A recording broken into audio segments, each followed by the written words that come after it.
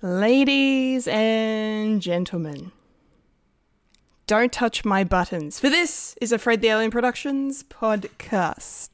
No, you don't touch my buttons. You don't touch my buttons. You see these buttons? See the buttons? They're not for you. They're not for you. These are my buttons. Yes, my invisible buttons. My invisible buttons. My invisible buttons. Cue the music. I don't know what we're yelling about! We came, we saw, we kicked its ass! Wait a minute, Doc. Are you telling me you built a time machine? Kind of a DeLorean? The way I see it, if you're gonna build a time machine into a car, why not do it some style? Who is this? What's your operating number? Boring conversation anyway. Luke, we're gonna have company! Loud noises!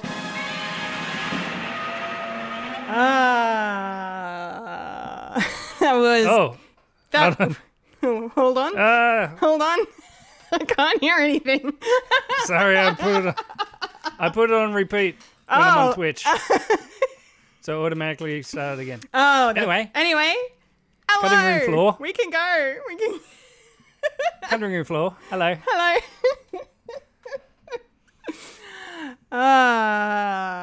Yes, this is going to be wild. I'm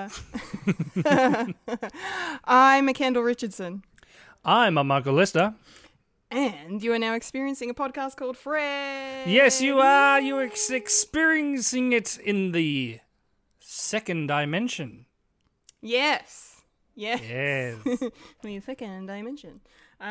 Yes, for those who are listening to this only audio, we're actually live on YouTube right now. So get in your time machine and go back to, what's the today's date? The 23rd of January at 8:44 p.m. and you will find the live stream of this.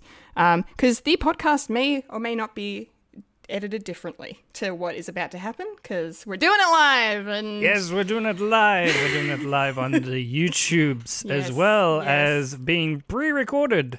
Yes. So you can mix and match of what actually happens with the editing. Yes. You can watch us if you want, or you can listen to us if you want, or you can do both. It's up to you. Yeah. There are options. Whatever floats your boat. Whoever floats your boat, yes. Me, I like to listen. Me too. At 6.5 speed. So I just listened to the audio, the intro in regular speed, and it sounds very slow down. I can't listen to anything in 1.5. It just, I can't. I don't know. I would suggest don't. Because then you can't go back to like normal speed after. No. Yeah. It's all over. All over Red Rover. All over Red Rover. Well, let's get the show on the road, shall we? Yes. So, up top, we should probably mention that our lovely co-host, Miss Fulia Kantamachi, is not with us tonight. Exactly. She is kicking ass on the ice right now, playing a game of hockey. Kicking some ice. So she couldn't be here, unfortunately, but for those of you who have listened to our show before, when Fulia goes away to play some hockey, she likes to leave us a bunch of notes for her thoughts, so she's still in the show, still contributing, as we love, because, it's not the same without her. It's the three of us, or none of us, really. So basically, we're just going to go through and read out Fulia's notes as we go through the show. So Yes. Starting with, of course, the weekly watchings up the top. Fulia has to mention, I will read this out. She did not watch much this week. Continued watching My Hero Academia and Clannad anime. Also rewatched Free Guy with the Fred crew on the weekend, which was fun. And at the time of recording, the Harry Potter marathon continued in Discord with the third installment of the franchise, Prisoner of Azkaban. This one is my favorite of all the Harry Potter movies. Fulia said that, or is that your particular No, that is definitely Folia's statement. Azkaban. It just sounded like it was you. Oh, sorry. My bad. I need to go back to reading out school. No, Azkaban is like, I appreciate it more now as an adult than I did when it came out, because it was so different when it came out in 2004, so different to the previous two films. And I really love the previous two films because they captured the books perfectly, in my opinion. My favorite film is probably either Goblet of Fire or Order of the Phoenix, to be honest. But that's my opinion. What's your favorite Harry Potter? Let's go off on our first tangent. That's right. We're allowed to do that. Yeah. Right now, probably the aesthetic is probably Prisoner of Azkaban, because it was trying to do something different. I mean, yeah. It was definitely searching for a different sort of take, like from Chris Columbus doing the first two, and then it slowly turned into what it was, and Mike Yates sort of seized upon like every single iteration and sort of meld them together, and a lot of changes actually happened to that. Like Flitwick, for example, it changed his sort of appearance for no apparent reason, but also like the characters that pop up for the first time definitely is a sort of a key asset for me, like Sirius and Lupin and all that. Yeah, for sure.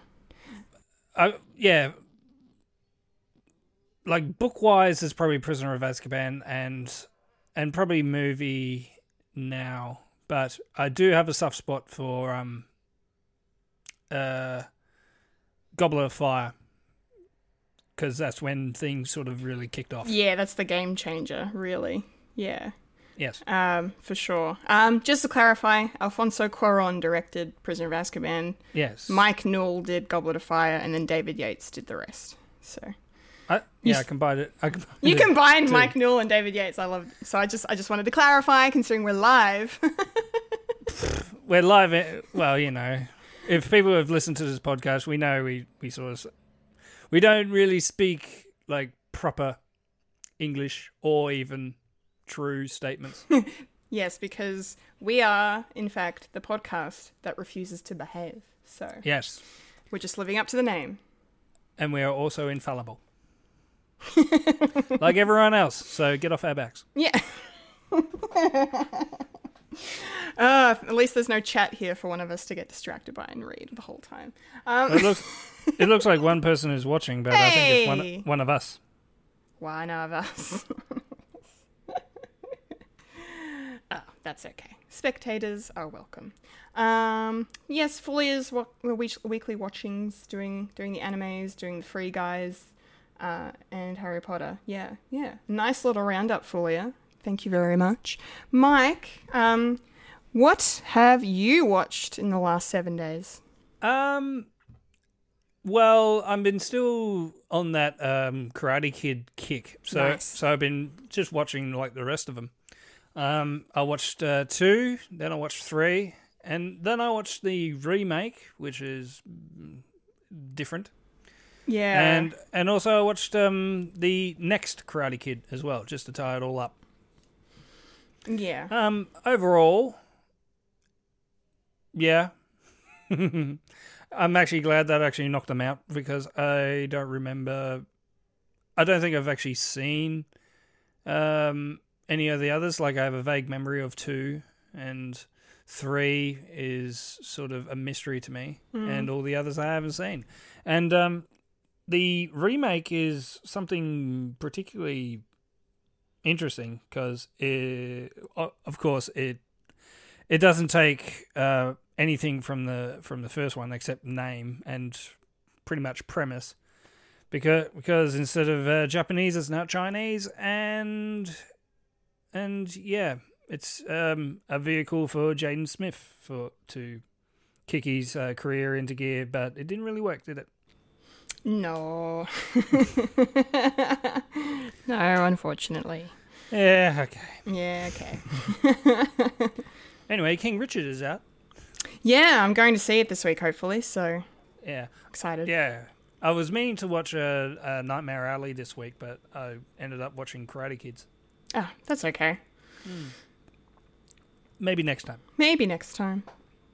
So, what about you, Kendall? Did you watch any movies or TV shows? I bet you did. Oh, you might be betting correctly, because it's me. I get $5. You get, yeah, I don't know.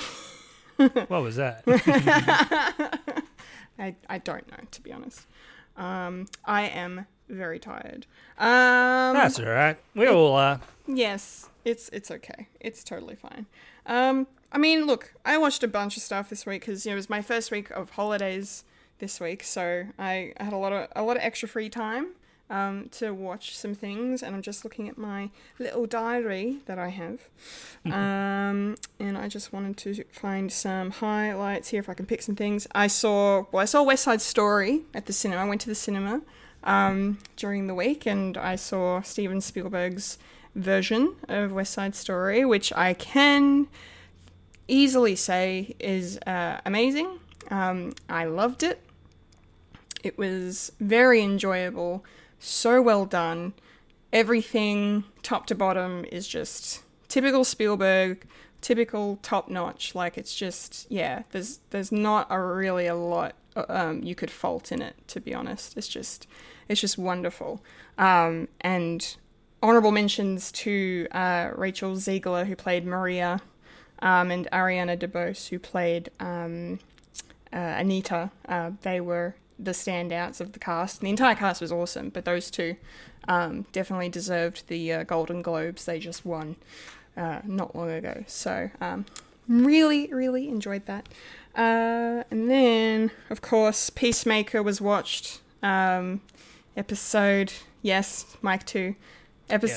4, Peacemaker, was fantastic. Bringing the feels, rolling out the feels train, hardcore.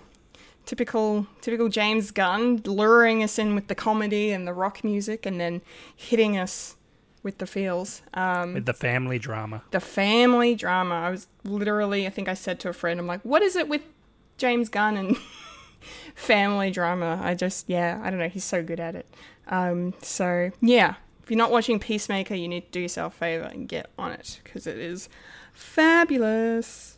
I also watched, I also started Queer Eye Season 6 finally, which is just awesome. The first 3 episodes, I binged, I think on like Friday morning, and I was crying so much, of course, and just, having a feel good time. It was just lovely.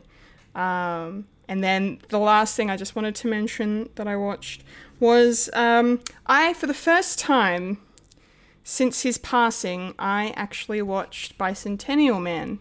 Oof. Yeah. For some reason I was feeling like torturing myself on some level, I suppose. Look, I hadn't watched it in a very long time, and, both, for those who don't know, both Mike and I are massive Robin Williams fans, and, his passing is still pretty, awful.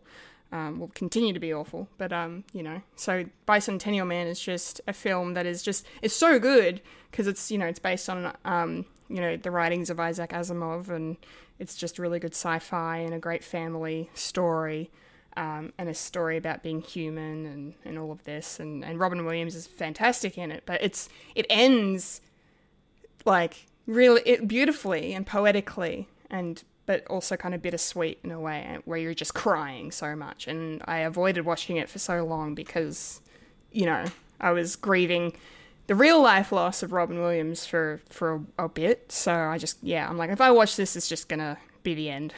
I'm not gonna recover. But no, I watched it and I actually got through it okay, and it was nice to kind of really appreciate the movie again. Because he gives such a beautiful performance in it. Like it's just lovely, dramatic Robin Williams with some of his delicious humor thrown in. So you can't really go wrong with that one. Yeah. I don't think I'll ever be ready.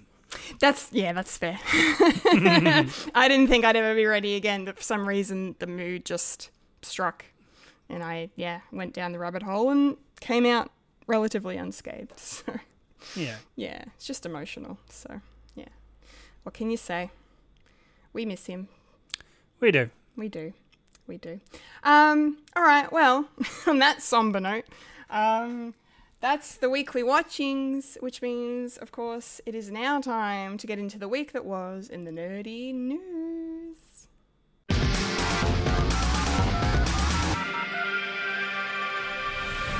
This is the news in nerdy news. The nerds that talk about the nerdy news. That is us who talk about the news that is nerdy.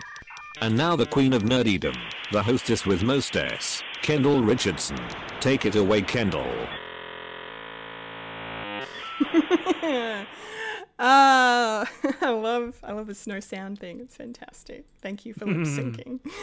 Yes, it's nerdy news time, and we have some interesting things to discuss today. But first, we have to continue the somber mood for a moment because we lost an absolute legend this week. Meatloaf sadly passed away very suddenly, shockingly, at the age of 74. No cause of death listed at this time, but that's just neither here nor there. It's just downright sad. And 2022, I just don't know why it's trying to outdo the last 2 years and, maybe bring back 2016 in a way, but it's really just slow down a bit. Just it's only fucking January. It's just 3 weeks into January. Just slow your roll. Slow your roll. Of course, Meatloaf is just an iconic singer, performer, actor. Over the last basically 50 years, just continuously churning out hit after hit. Bat Out of Hell, of course, is this very iconic album that is I believe in the top 10 list of best-selling albums of all time, which is not something every artist can say, and it's a phenomenal. At least 10. At least 10 can. At least 10 can. But yeah, it's an incredible album, and it's also just this kind of just made me feel a bit bittersweet too, just because, we lost Jim Steinman like less than 12 months ago, and he was Meatloaf's, long time collaborator, especially with Bat Out of Hell. And yeah, so it's still a bit surreal at the moment. But yeah, we will definitely be missing Meatloaf, but we'll be playing his music and watching his movies for years to come. I have memories of in high school, my netball club, they actually did like a Red Faces thing every awards night. And I specifically remember one year, for some reason, I don't remember why we chose the song, but we chose Paradise by the Dashboard Light, and we acted it out. With a couple of the players, being Meatloaf and the leading lady, and then the rest of us sort of like a chorus ensemble, just kind of doing dances and silly stuff around. We're all teenagers, but I remember it being a lot of fun, and that song is incredible. Like, holy shit. I also fondly remember Meatloaf from my childhood because of he was in Spice World. He was the girls' bus driver in a very sweet little role. It was definitely not a cameo. It's way more than a cameo. But yeah, I recently rewatched that movie actually a couple of months ago, and yeah, he's pretty great in it. And then of course, Fight Club is one of my favorite movies ever. One of the reasons why David Fincher is probably my favorite director. Meatloaf had a very interesting part in that that kind of is integral to the plot in a lot of ways. So, and he gives such a great performance in it too. So I if you haven't seen Fight Club, you really, really need to watch it. It's just wonderful. So, yeah, very, very sad to be mourning the death of Meatloaf. And of course, there's Rocky Horror Picture Show. enough said. Just legacy, a full, incredible legacy that this man's going to leave behind. He'll never be forgotten. Mike, Yo. do you have any thoughts on the late, great Meatloaf? Yeah, this one sort of hit me. It's like, really? It's not... Not It's cool, not great. man. Yeah. Nah, it's not cool. Not so cool whatsoever. It's come on, it's only January. Yeah. I mean, Meatloaf was the sort of artist that, I was listening to as a kid. Like, Mum had Bat Out of Hell and definitely had the second album, like, blaring. I know more of the second album than I do the first one. Okay. And yeah, I couldn't really leave the house without knowing a few bars on that. So yeah, it's great. 2 out of 3 ain't bad. It's probably my favorite. Mm-hmm. And yeah, and with his movies as well, we got to shout out Pick of Destiny as well. I mean, we were talking about that last week with Dave Grohl. Meatloaf played Jack Black's dad, which is sort of fitting, all the way down to the ground. And he will be missed. I always have the utmost respect of any artist that gets my mum's rocks off. You know. Yeah, I can understand that. Yeah, I mean, he is a type. Yeah, and he will be missed, and just sucks. Yeah, it really does. All right, you've had enough. Yep. Stop, please. Yep. Let's slow down 2022. Let's try and enjoy the year. Let's enjoy it. Yeah. I mean, there's a TikTok that I actually quite like. Someone said, if 2022 is going to be a whole lot better and everything's going to snap back to normal, after COVID, the reason is because Betty White died for our sins and she is the new Messiah. Yeah, it tracks. Yeah. It fits. It fits. Definitely fits. Oh, Betty. Oh, gosh. Okay. All right, let's move on. Let's talk about something positive by starting with something kind of not positive. Some Marvel news this week. Black Panther Wakanda Forever has ceased its production once again because of a COVID outbreak on the set. Literally only a week ago, they finally resumed full-time filming on the movie because Letitia Wright, who is obviously playing a very pivotal role in this one as Shuri, we don't know exactly what yet, but given the passing of the late and wonderful Chadwick Boseman, Shuri's going to be probably stepping up into more of a main role in this one, as is the speculation. So, she injured herself, bad enough to the point where they were like, okay, we're going to carry on without you and film everything that you're not required to be in.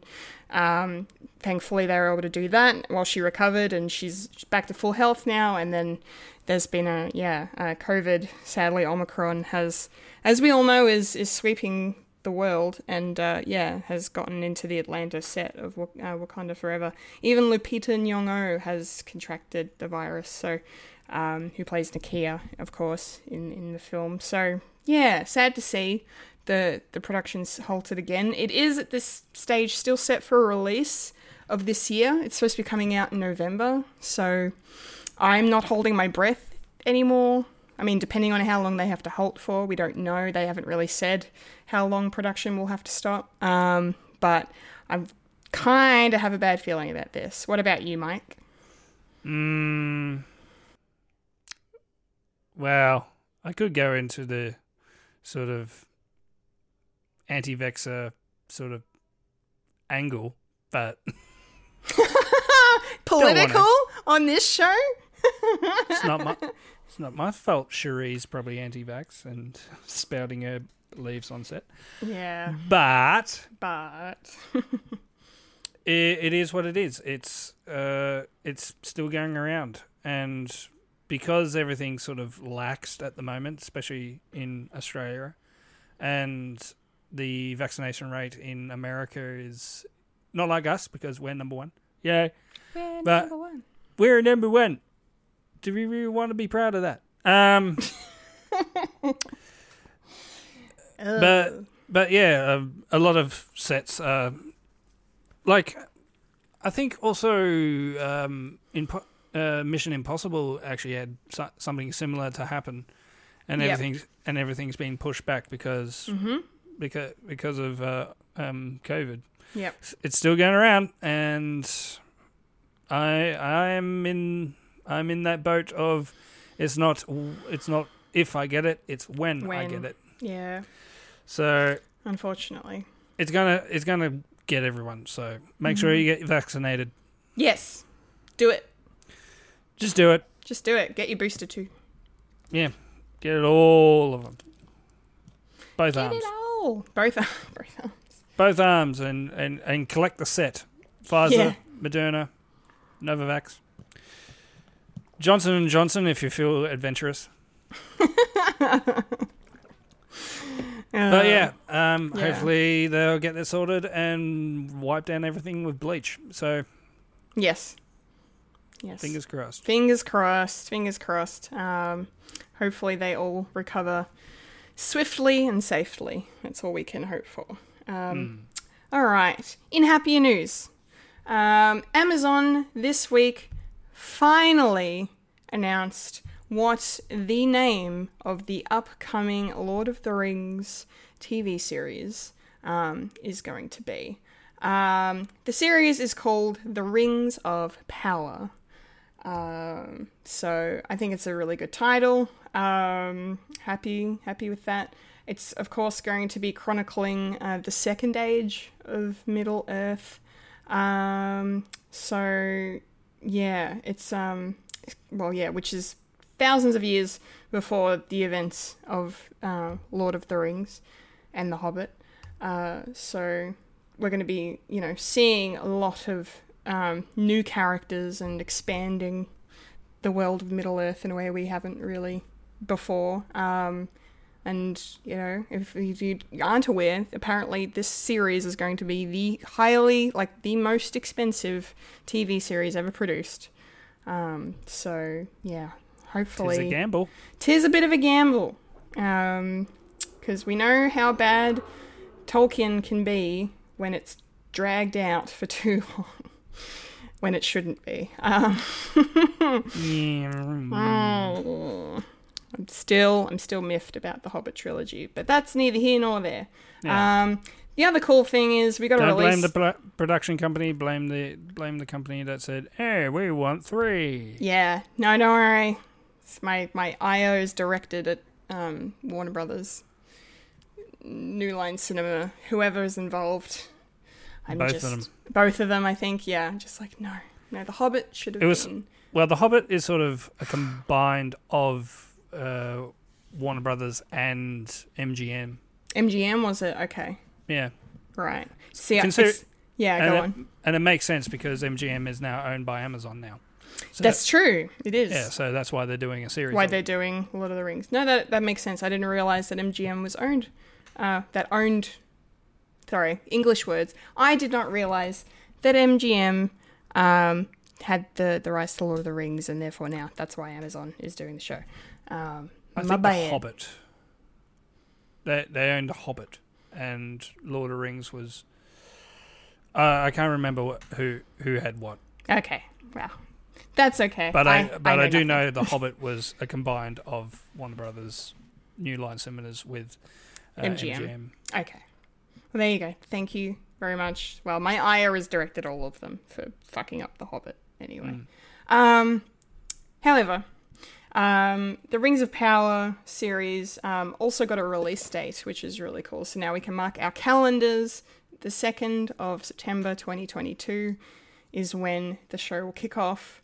I'm going to guess that it's going to be probably a double episode or a triple episode to start, and then it'll be a week to week, because Amazon don't really do the whole, like the Netflix approach of have it all at once. They're more like Disney Plus, and I will go week to week. So, but usually with like The Boys, for example, they drop like a bunch of episodes at the start to get people going, and then space it out afterwards. So, but yeah, exciting! I can't wait. I cannot wait. I really hope it's good. How are you feeling about it, Mike? Do you like the name of this? I like the name, and I like the sort of idea of it. I'm more excited for this than the Game of Thrones. Game of Thrones. Yes. Yeah, I'm more excited for this than the Game of Thrones one, and I'll definitely be watching this one. Yeah. Big Tolkien fan, and it gives me an excuse to actually read them. Read them all. Read them all. One book to rule them all. So yeah, that's going to be some fun. Yeah, definitely. Yeah. And it also makes me want to rewatch the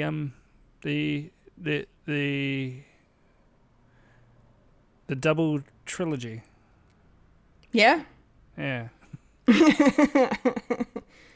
Yes. Yeah. I didn't really mind the sort of triple threat, except for when I watched the third one. Because I was hoping they would actually have a decent story, but it just dragged, and it was useless. Which one dragged? Five armies.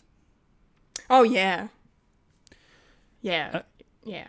I knew it was in a bad state when they decided, we'll just kill Smaug in the prologue. I mean, we could rant about it if we want. I don't want to go too far off topic, Gold Leader, but it should have been 2 movies. The plan was it was going to be The Hobbit, Unexpected Journey, and then the second one was going to be called There and Back Again. You know, it was going to reference the bloody book that Bilbo writes, and it's just like, you had it there, and Guillermo del Toro was involved originally, and that was going to be awesome, and then Peter Jackson decided to lie on that grenade. And almost killed him. Yeah, apparently he had a shit time doing that trilogy, didn't he? Oh, his health just kicked his ass. Yeah. And, like, what? Because I've got all the special editions, because I don't go for theatrical release, especially if you got these ones. Yeah. And yeah, they didn't really hold back on what was really going on. But if you want a really deep dive on what really happened to the Hobbit, especially of like background noise, the background stuff of what was happening with like the Australian and the New Zealand actors' equity was really, really taken down because of this movie. Oh wow. Yeah. Lily Ellis actually does a couple of because she's a big Tolkien fan, and she actually went to New Zealand and actually interviewed some people about it, and yeah, they didn't really hold back.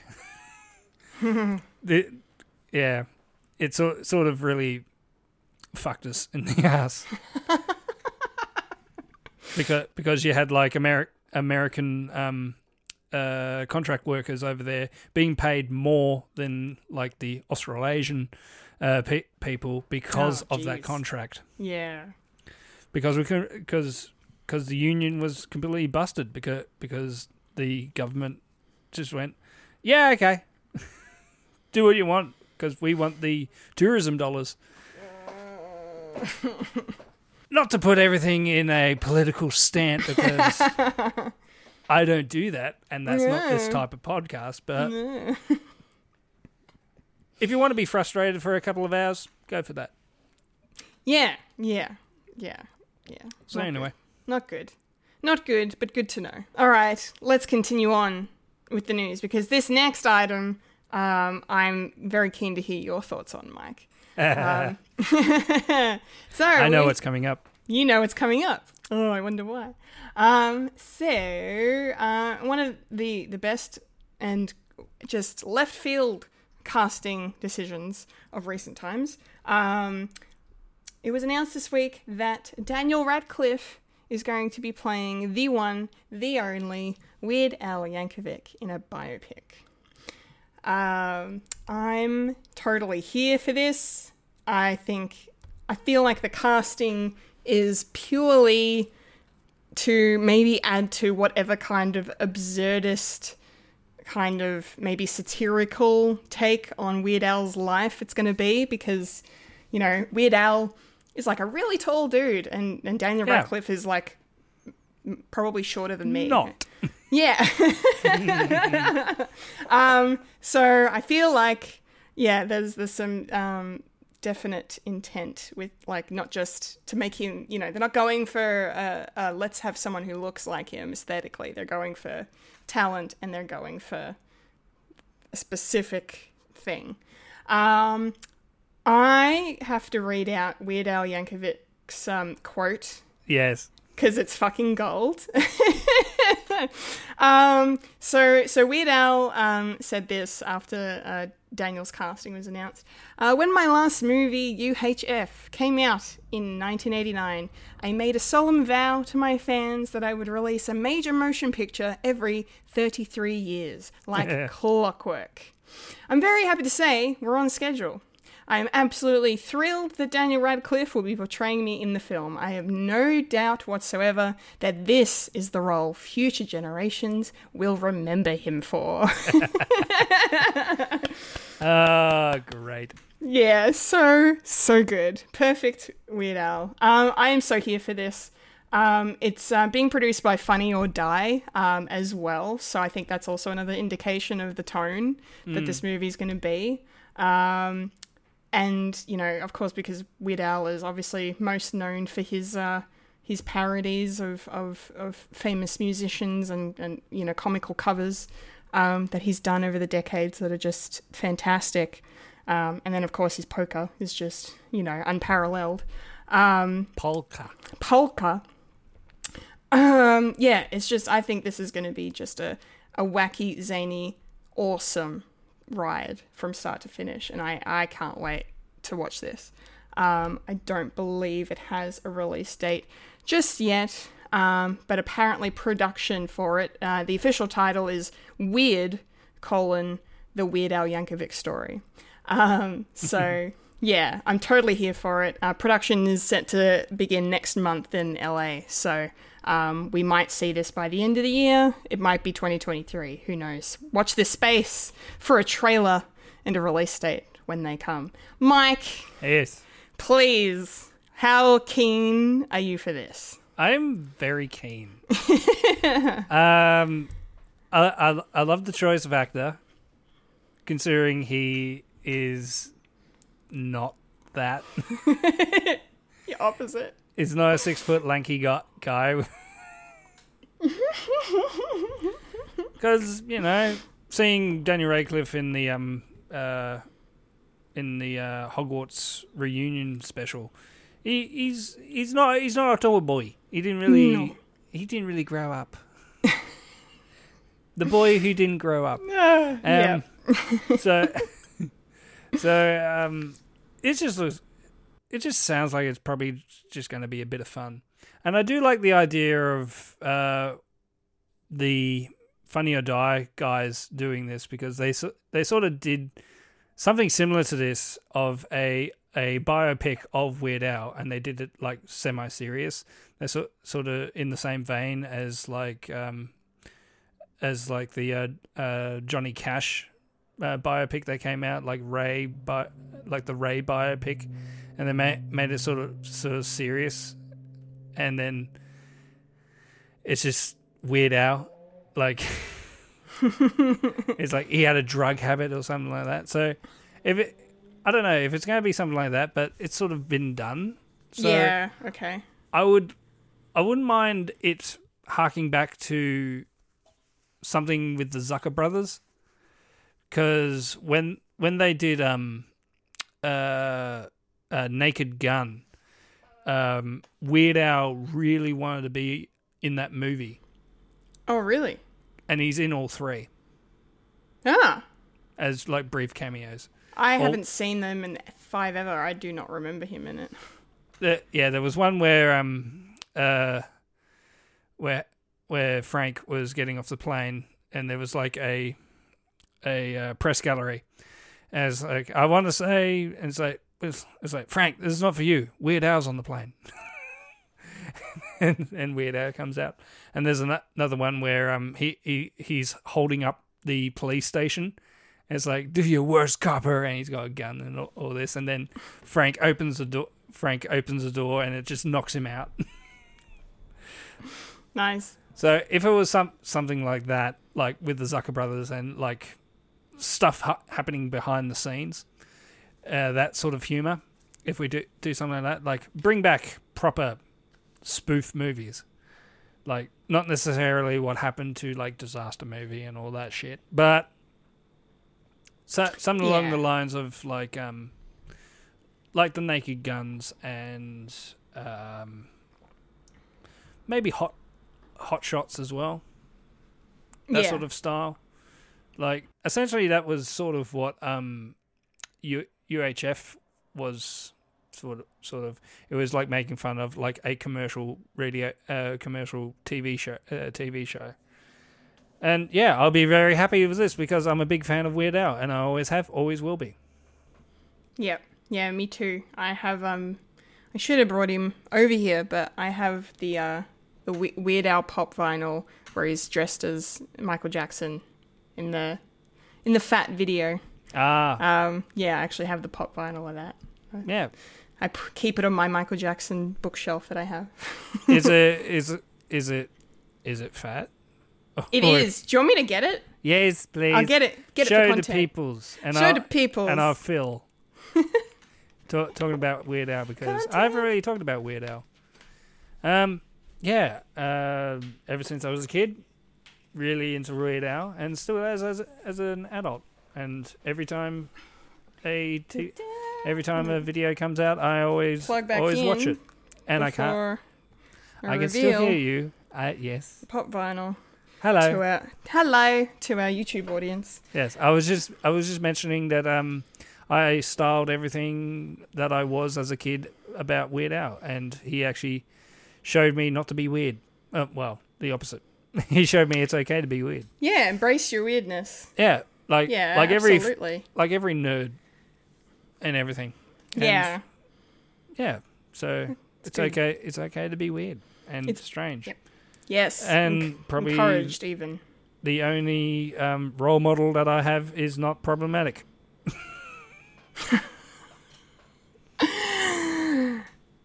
Ooh. He's a good role model to have. Yes. He's fantastic. And may I now present to everyone the Weird Al. Hey. He is actually fat. He got a belly. Not Yeah. to fat shame or anything, but you know.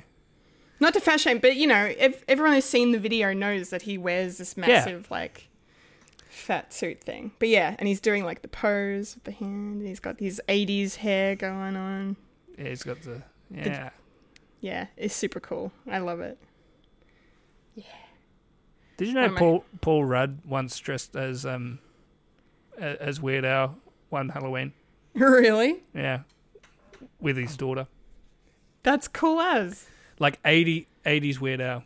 Because it's so easy. True. Mustache, glasses, afro Big hair. hair, and Hawaiian shirt. Done. And that is the reason why Buckethead wears a Hawaiian shirt. Really? Oh, that's cool. I didn't know that. Yeah, because I used to wear Hawaiian shirts all the All time. the time. And I was a skinny bitch as a kid, so I had no reason to wear one. Because, you know.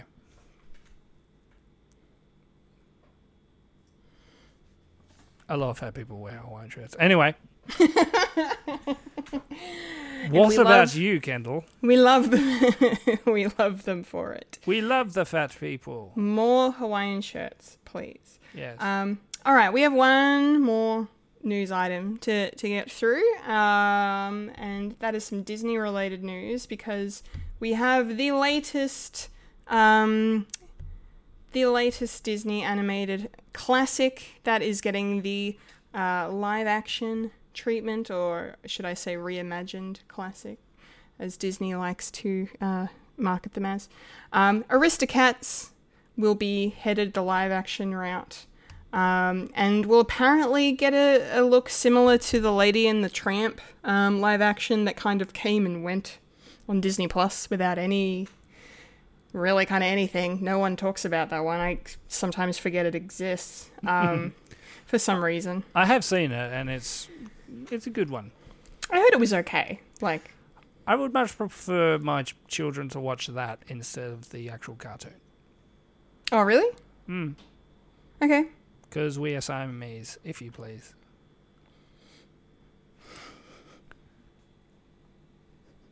I'm glad they got rid of that. Yeah, fair enough. Fair enough.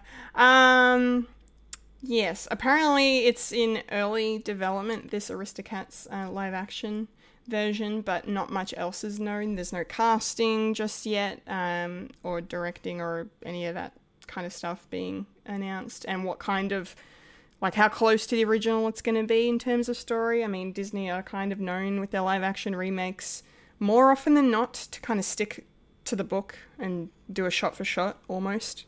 Lion King.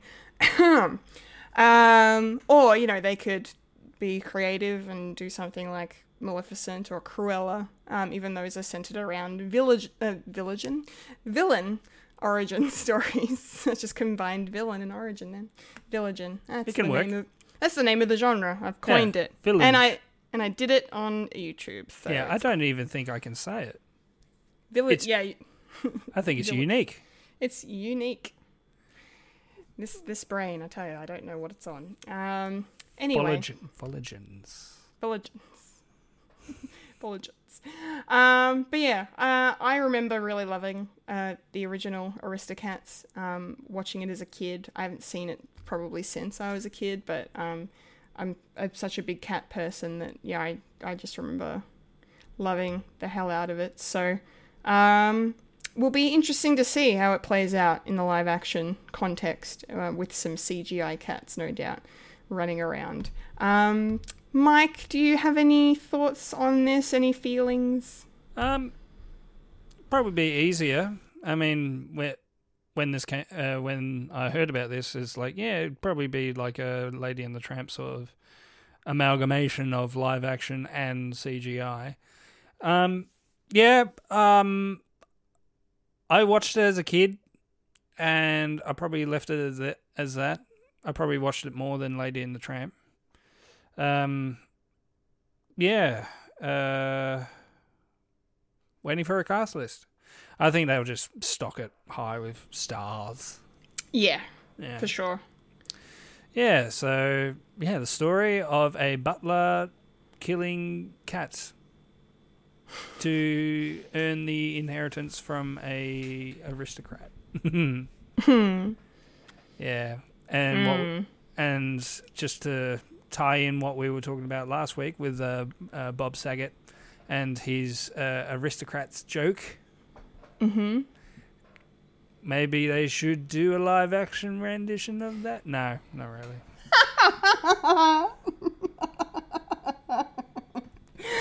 Oh God!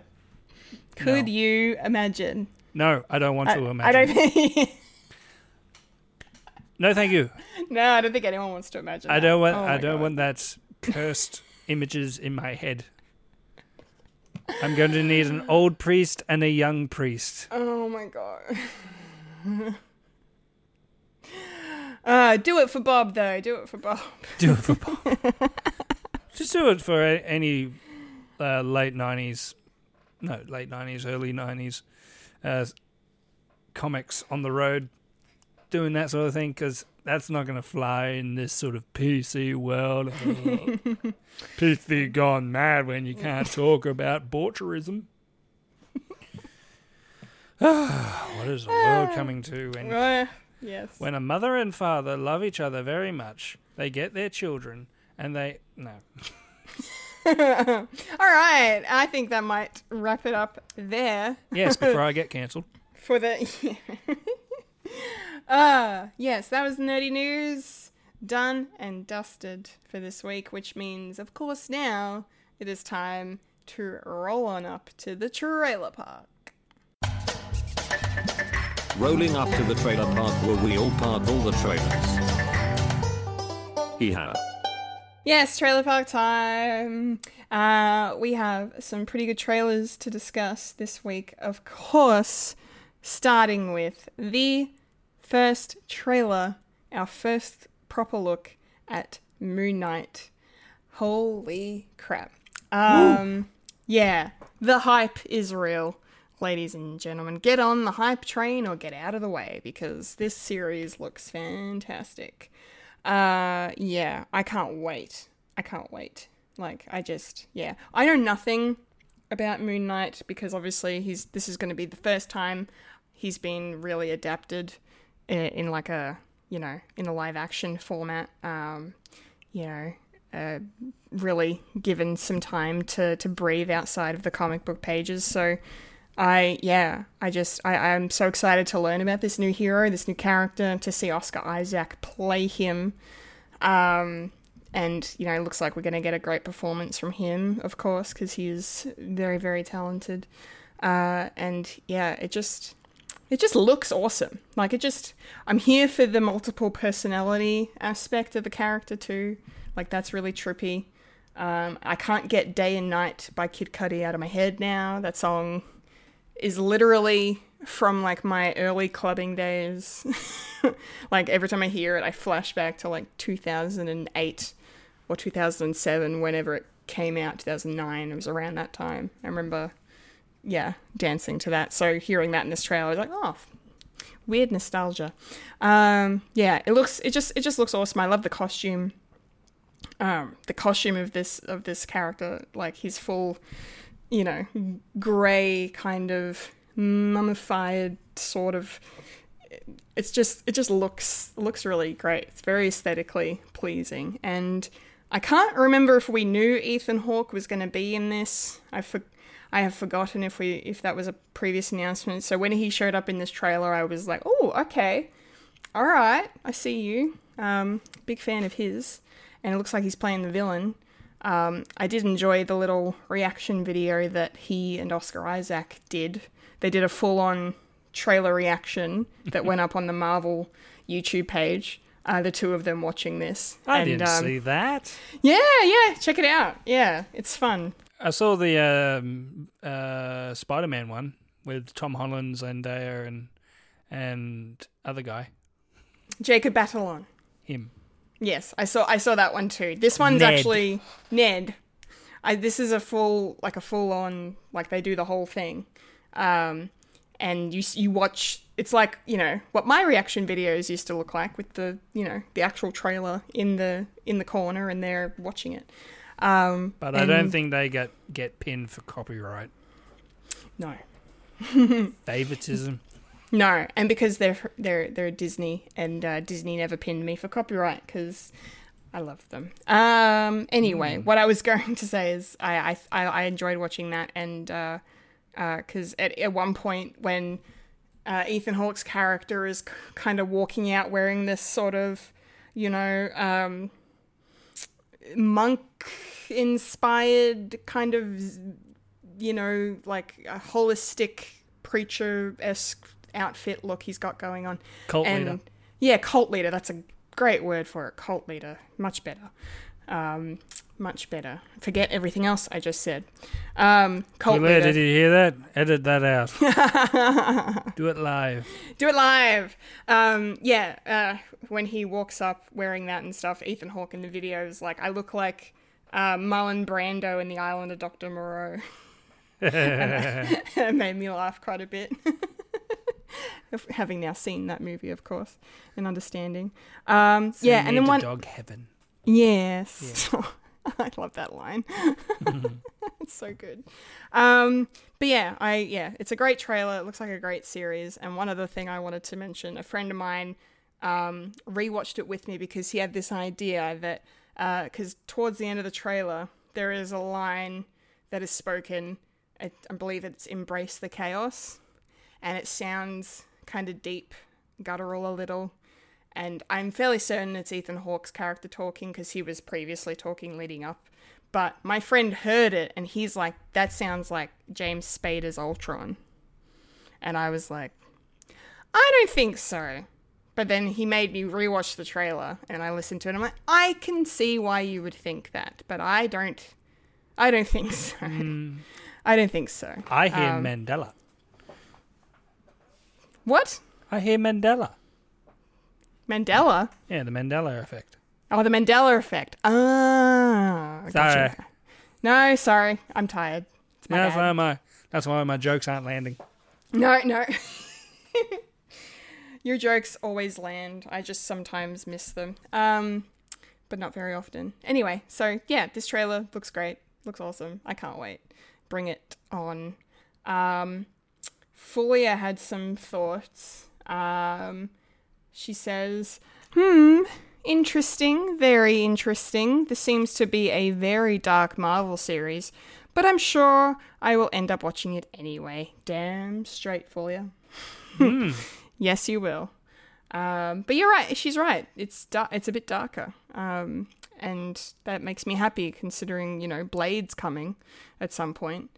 And Doctor Strange: The Multiverse of Madness is literally coming in a couple of months. So, venturing into a darker zone makes sense tonally, especially for where we are in the MCU and everything that's going on and going to be happening and all of this. So, yeah, bring it on. Mike, what did you think of the first trailer for Moon Knight? I was quite surprised. Because just looking at like the sort of snapshots that we've seen, like the sort of teaser, it didn't really give us much. And ever since watching Eternals, and especially the last bit with Jon Snow not really doing much, Dane Whitman. Yeah, I can sort of see what they're going to do. Like it's sort of going to be like the underbelly of Marvel, where they're dealing with more supernatural but mythology at the same time. Like this is takes a lot of Egyptian mythology, and that's going to be a very interesting take. And I don't know much about Egyptology. I'm more of a Greek and all those others. And yeah, and just the aesthetic and the sort of shots that you get to see, it's going to be really, really trippy and awesome. And it's something that you haven't really seen in like Marvel. I mean, WandaVision sort of played with the sort of your sort of the psyche of a character, and portraying that on film is what they were dabbling with. But I think there's going to be more balls to the wall of like the character being multiple personality and also having mythology delved in. It's going to be something special, I reckon. And I'm probably going to like this. Like it. I'm putting my foot down. I'm going to like this TV show. Yes. Probably more than Hawkeye. And probably like the well-established ones. Like they're what's the word? It's something new, and I like to see new things, not necessarily well-established characters. I mean, I like WandaVision and Loki and all that, but like something new and something fresh, especially especially when we're going into the fourth. What do they call it? Fourth phase. Yeah, Phase 4. Yeah, Phase 4. And they're going to deal with the multiverse and all this stuff, like really interesting concepts that you don't really watch, like generally. Like this is going to be a very genre heavy TV show, and I like it because I don't know anything about Moon Knight. Pixie, yes. So, when are we going to watch it? Yeah, when? Well, we have a release date, of course, for Moon Knight now, which is exciting. The first episode, at least, we don't know if it's going to be a two-parter straight up like Hawkeye was, but Moon Knight will be beginning on Disney Plus on the 30th of March. So, not too far away. Next, trailer. Very much a tease, this one. Not a full-length trailer, but something to get the interest back up, I suppose, for this. This is our first official look at Joe versus Carol. 30-40 second teaser trailer. And for those who aren't aware, this is the dramatized version, if you will, of Tiger King. So, yeah. I have no interest in this. But, you know, I'm mentioning it because I'm pretty sure, Mike, you watched it, didn't you? You watched Tiger King? I have, yes. Yes, okay. So I'll throw it to you in a moment for your thoughts. But yeah, basically it's a full-on series based on the life of Joe Exotic, the former Oklahoma Zoo operator and big cat breeder who was put on trial and sentenced to 22 years in prison for plotting to murder another big cat enthusiast. Which was Carol Baskin's husband, right? Or was it Carol herself? Carol herself. Carol fucking Baskin. Carol Baskin, yes. I'm interested in the cast of this a little bit because Kate McKinnon is playing Carol Baskin, and I love Kate McKinnon. I think she's hilarious. She's so talented. Very great actress, so really cool to see her in this. And then, of course, you have John Cameron Mitchell, who is delivering this awesome portrayal, it seems, of Joe Exotic. For those who aren't aware, this is also the series where Nicolas Cage was previously attached to play Joe Exotic, and then stepped out due to scheduling conflicts, I believe. So John Cameron Mitchell, who is a fantastic character actor, has stepped up to play the part, and he looks the part in the trailer. Because even though I haven't seen Tiger King, I was definitely very much made aware of what it is during the first wave of COVID back in 2020. That's for sure. Kyle MacLachlan's playing Howard Baskin in this. So great to see him here. Nat Wolff is playing Travis Maldonado. And I should also shout out that this was filmed in Queensland, in our native Australia. So that's pretty cool as well. Claim that credit where it's earned or deserved, I suppose. I don't know. Yeah, it's good. Yeah, I'm curious. I mean, honestly, I don't know if I'll watch this because I do love true crime and I do love dramatized events, like, dramatized series and films, based on real life stuff like this. So it could be really good. I might wait and see what the reviews are before I dive in, but yeah, hopefully it's good. Fingers crossed. Mike, do you want to read out Folia's very in-depth and detailed thoughts on this trailer? Sure. And I'll do the voice. Okay. Pass. Next trailer! Exclamation point. Yep. Very, very moving words from Miss Foya Thank you. Kantomachi. Yes. Thank you for your contribution. We value her opinion. Yes. Very much. Yes. Very much. And I do mean that sincerely. Yeah. So Sincerely yours. so she won't be watching this. No. No. I know. Will you be watching this, Mike? Probably not. Probably not. No, I got my fill. I know what's going to happen. Unless they throw a curveball and actually not do the story. Because obviously people who know the story have seen it and probably go into it going, oh, I know what's going on.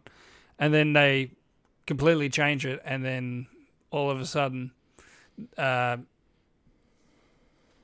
like some weird shit happens, then yeah, I'll probably go see it. But I'm probably with you. I'll probably wait for critics' opinions before I dabble into that, because yeah, there's a lot of actors in it that I actually quite like.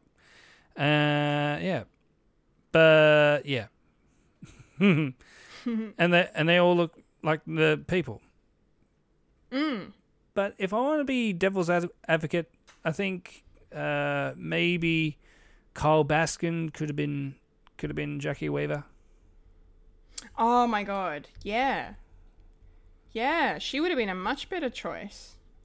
I mean, nothing against Kate McKinnon. No, she's awesome. I mean, yeah, we love her. Yeah, except for when she tries an Australian accent in Rough Night. In Rough Night. Failing that, besides that, sorry. But besides that, yeah, go for it. She's awesome. Mm-hmm. Yeah, for sure. So when we'll be not absolutely watching this, Kendall, at all? Nope, not at all. Joe versus Carol is beginning its time with us in the US. If you're listening and watching this right now, you can watch it on Peacock on the 3rd of March. Here in Australia, I'm going to wager it'll be on Binge or Stan. Yes, those were my two guesses. Because I'm subscribed to the Stan YouTube channel, and the trailer came up there. Oh, well, there you go. It'll be on Stan. Yeah. Thank you for clarification. Yeah, we get the Peacocks on Stan. On the Stand. Good to know. I will remember that for next time. Thank you. 3rd of March. Thank you. Thank you. Let's not watch it. Let's not watch it together. Speaking of series based on true events, our next trailer is for a Netflix mini-series called Inventing Anna. I might watch this. I am a big sucker for biopics and true story stuff, especially if it's relating to true crime.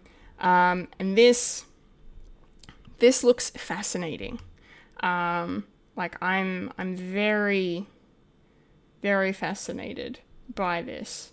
Yeah, I'm quite curious. I mean, I don't really know anything about the real events of it. Like I think I remember maybe hearing about it on social media or in the news when it was going on.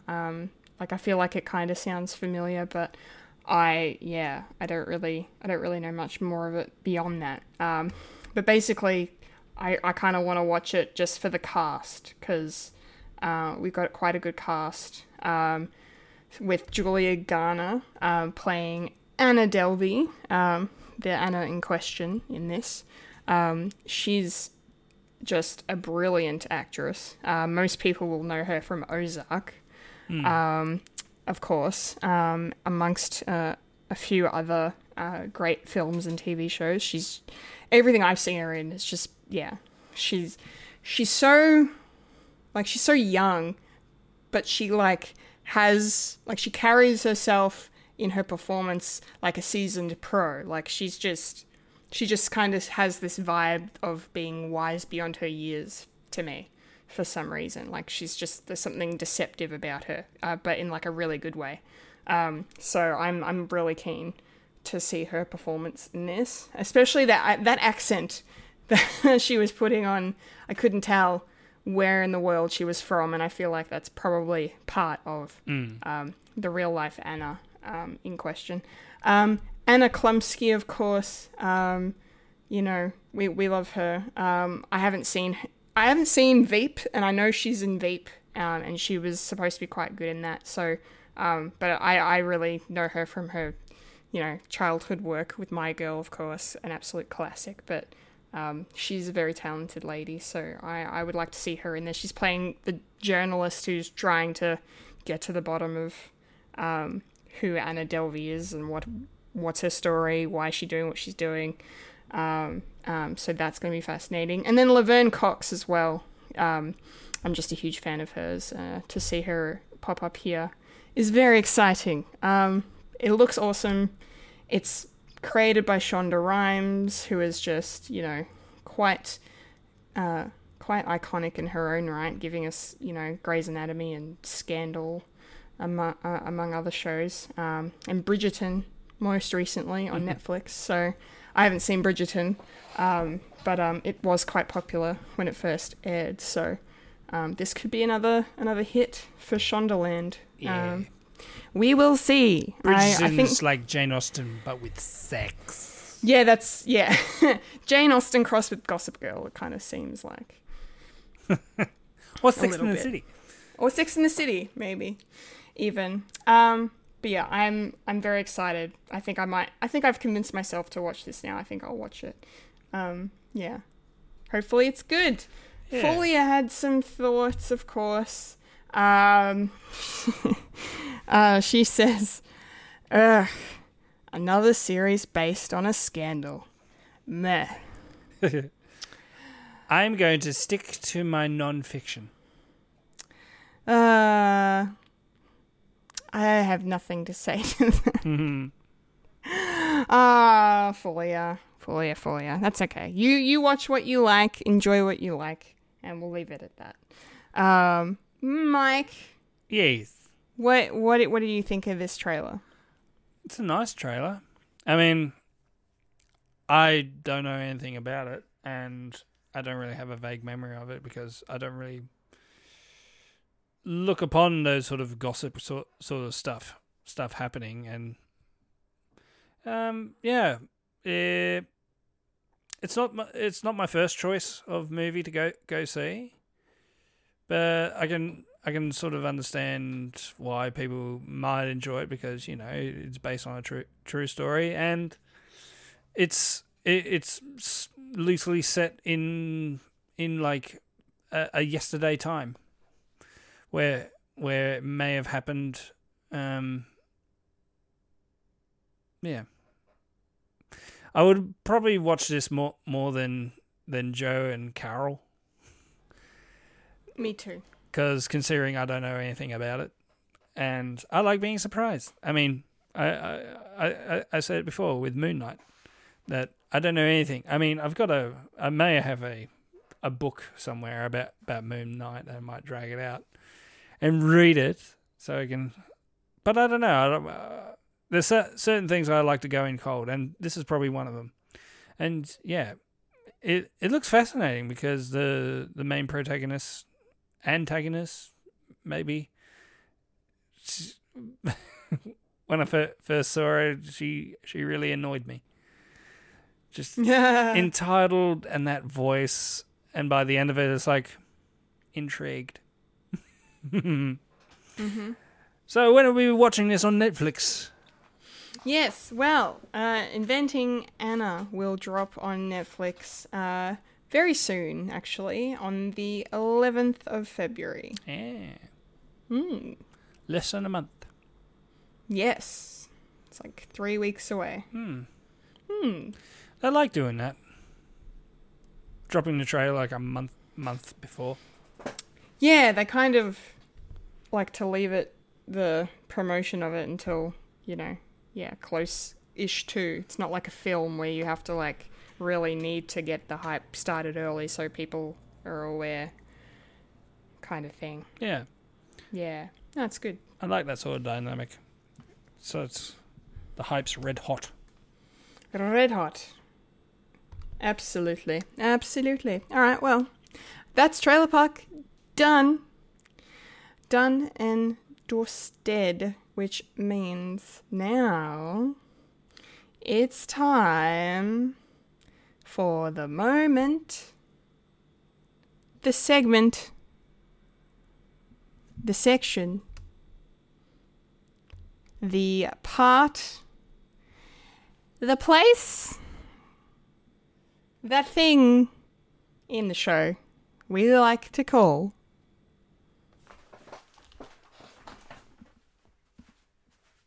Popcorn culture. Yeah. Did that sound okay? I didn't have my headphones on. Came through to me, all right. Ah, cool. Just sounded like you were in the distance screaming.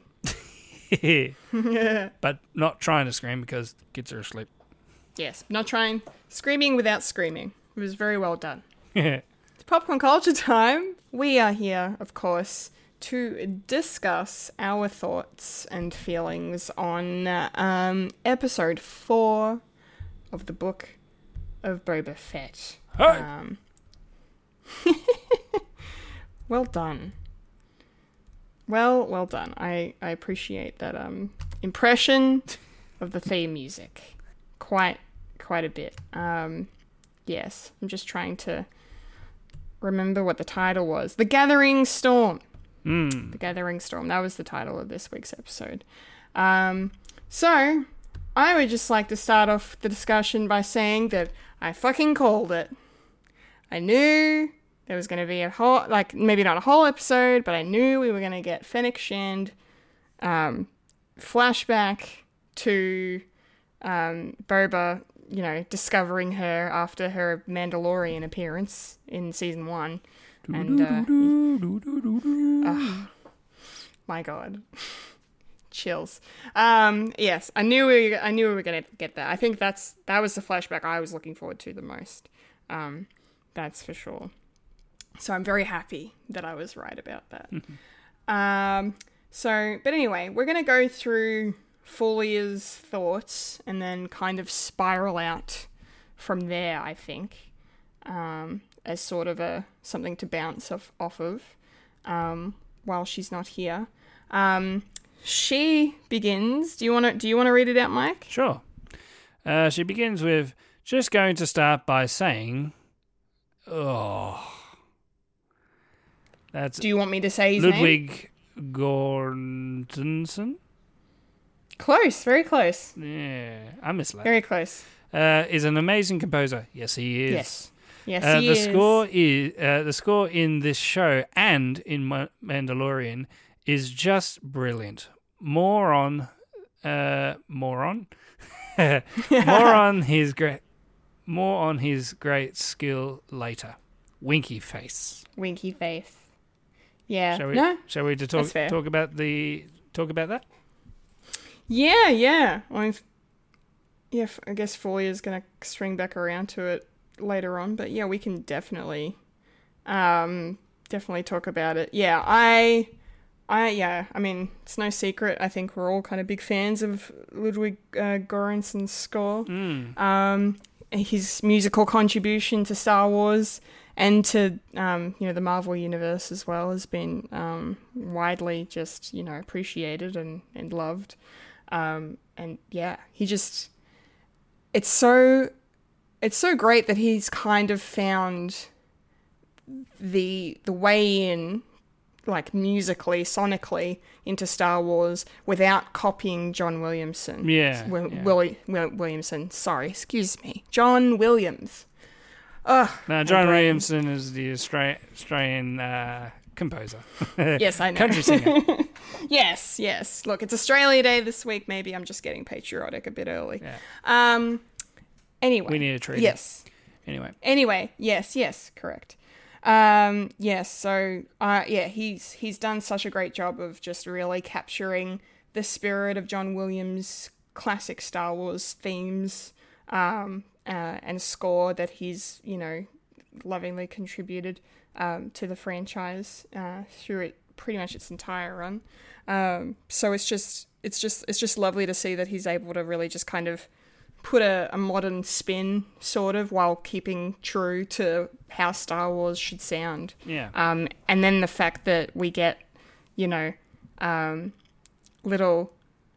little hints. I love when shows and movies do this with the music, when they're referencing something else or a character, and then that character's theme will just start playing. Yeah. Even for a second. Even you may not notice it sometimes, but of course in this case we noticed it when we had a couple of moments in here when we were getting references to The Mandalorian, and that, as you beautifully did, Mike, you want to do it again? I can't do it. I'm not sure if I can. Pressure! Under pressure. Yeah. Yeah, that thing. Yeah. Yeah. So The sort of bass flute. yeah, it was great. I loved that. That was probably one of my favorite parts about the episode. Yeah. I think, with those little things. What did you think about the score throughout this one? Oh, definitely. Just amazing, because I just love score because I've got that sort of musical ear. I'm not necessarily musical in general, like playing a musical instrument, but a lot of my memories is actually from like music as well. So yeah, you definitely said it right, where this is sort of a compliment to the John Williamson score. John Williams. The John Williams score. Yeah. where it doesn't really it sort of makes sort of a mirror to it, not necessarily a recreation. I mean, you can do a recreation. I mean, like other TV shows they've come before it, like especially with the Clone Wars series, where they take like definitely bits and pieces, because it's that sort of show where it's supposed to be like the connective tissue between 2 to 3 movies. And I do love the fact that when you hear a theme, it's like, oh, something's going to happen, and not to jump to the end, but No. definitely when we hear that when they say, well, we need some help, and then that score and then that little sting comes up, it's like, yeah, he's coming. Oh, yes. Oh, the Mandalorians. Oh, the Mandalorians. Yes. Oh, cannot wait. All right, let's dive into this. Overall, Fulia says, I enjoyed the flashback to how Boba saved Fennec Shand. It was interesting to find out that Boba went to a mod shop to fit Fennec with a torso full of mechanics. Does this mean that Fennec is a cyborg now? Yes. Yes. Some may think the flashbacks aren't that entertaining, but for me, it gives me a better insight into the Star Wars lore, and as a casual fan of the franchise, it helps me to see where everything fits in the story. Well said, Fulia. Yeah. No, I really liked, the fact that we got this flashback. I will fully disclose that I wasn't entirely happy that it was the bulk of the episode, because I don't know. I feel like for me the show has just gone in a different direction to what I expected, and I think I kind of, I don't know, I think I need to manage my expectations a bit more, I suppose, because it has been good. Yeah. But a lot of people online obviously have been critiquing it quite heavily, and especially because it's relied so heavily on flashbacks, because the structure is of the show is something we're not used to, and because this is the first time we've spent the most time with Boba Fett, like, ever. Yeah. So like it's huge. Like the joke in the original series, especially in Epic Rap Battles, it is one of the lines is you only had 5 lines in the original series, and one of them was ah. Yes, absolutely. Yeah. So, I think the problem is that because of who Boba Fett is and because so many fans have wanted to know more about him for so long, especially in this kind of a format. I think we all kind of had in our heads what the show was going to be. Yeah. Especially because of the way Mandalorian's set up as well. So yeah. So that's probably more on me. I think I'm coming to realize, because it is a great show and I am enjoying it when it comes down to it. I think I just need to accept that. I mean, even though the flashbacks are pretty much done now, so it seems like officially, like they've put you are full circle. Yeah, you're full circle. Full memento. Yeah. The loop has closed. He's out of the Bacta tank. You know, they've gone out of their way to be like, you are fully healed now, so you're not going to need to go back into the tank. You're all done. You're nice and fresh, ready to go. Yeah. But that aside, like, it was still really cool to see, because that's what I was curious about, because I think we all knew when we watched Mandalorian season 1 that those feet that we saw, that, you know, with no, you know, we didn't know who it was, but I think we all knew it was Boba Fett when he first appears in Mandalorian. So yeah, spurs sort of gave it away, but he didn't really have spurs in this one, so they took him out. It's like, well, it doesn't really make sense. No, but we'll whistle past that. Yeah, I think. So it was great to see that.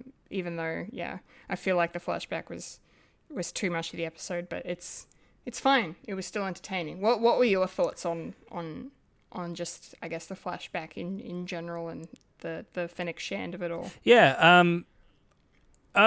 I'm just going to say I'm opposite to you. I actually did appreciate that the flashback was the main priority of this episode. Yeah. Because if it was any shorter, then it's like, come on. Because there was a lot more interesting stuff within this backstory, like with Fennec Shan and the continuation of him getting Spitfire. I can't remember what the name is now.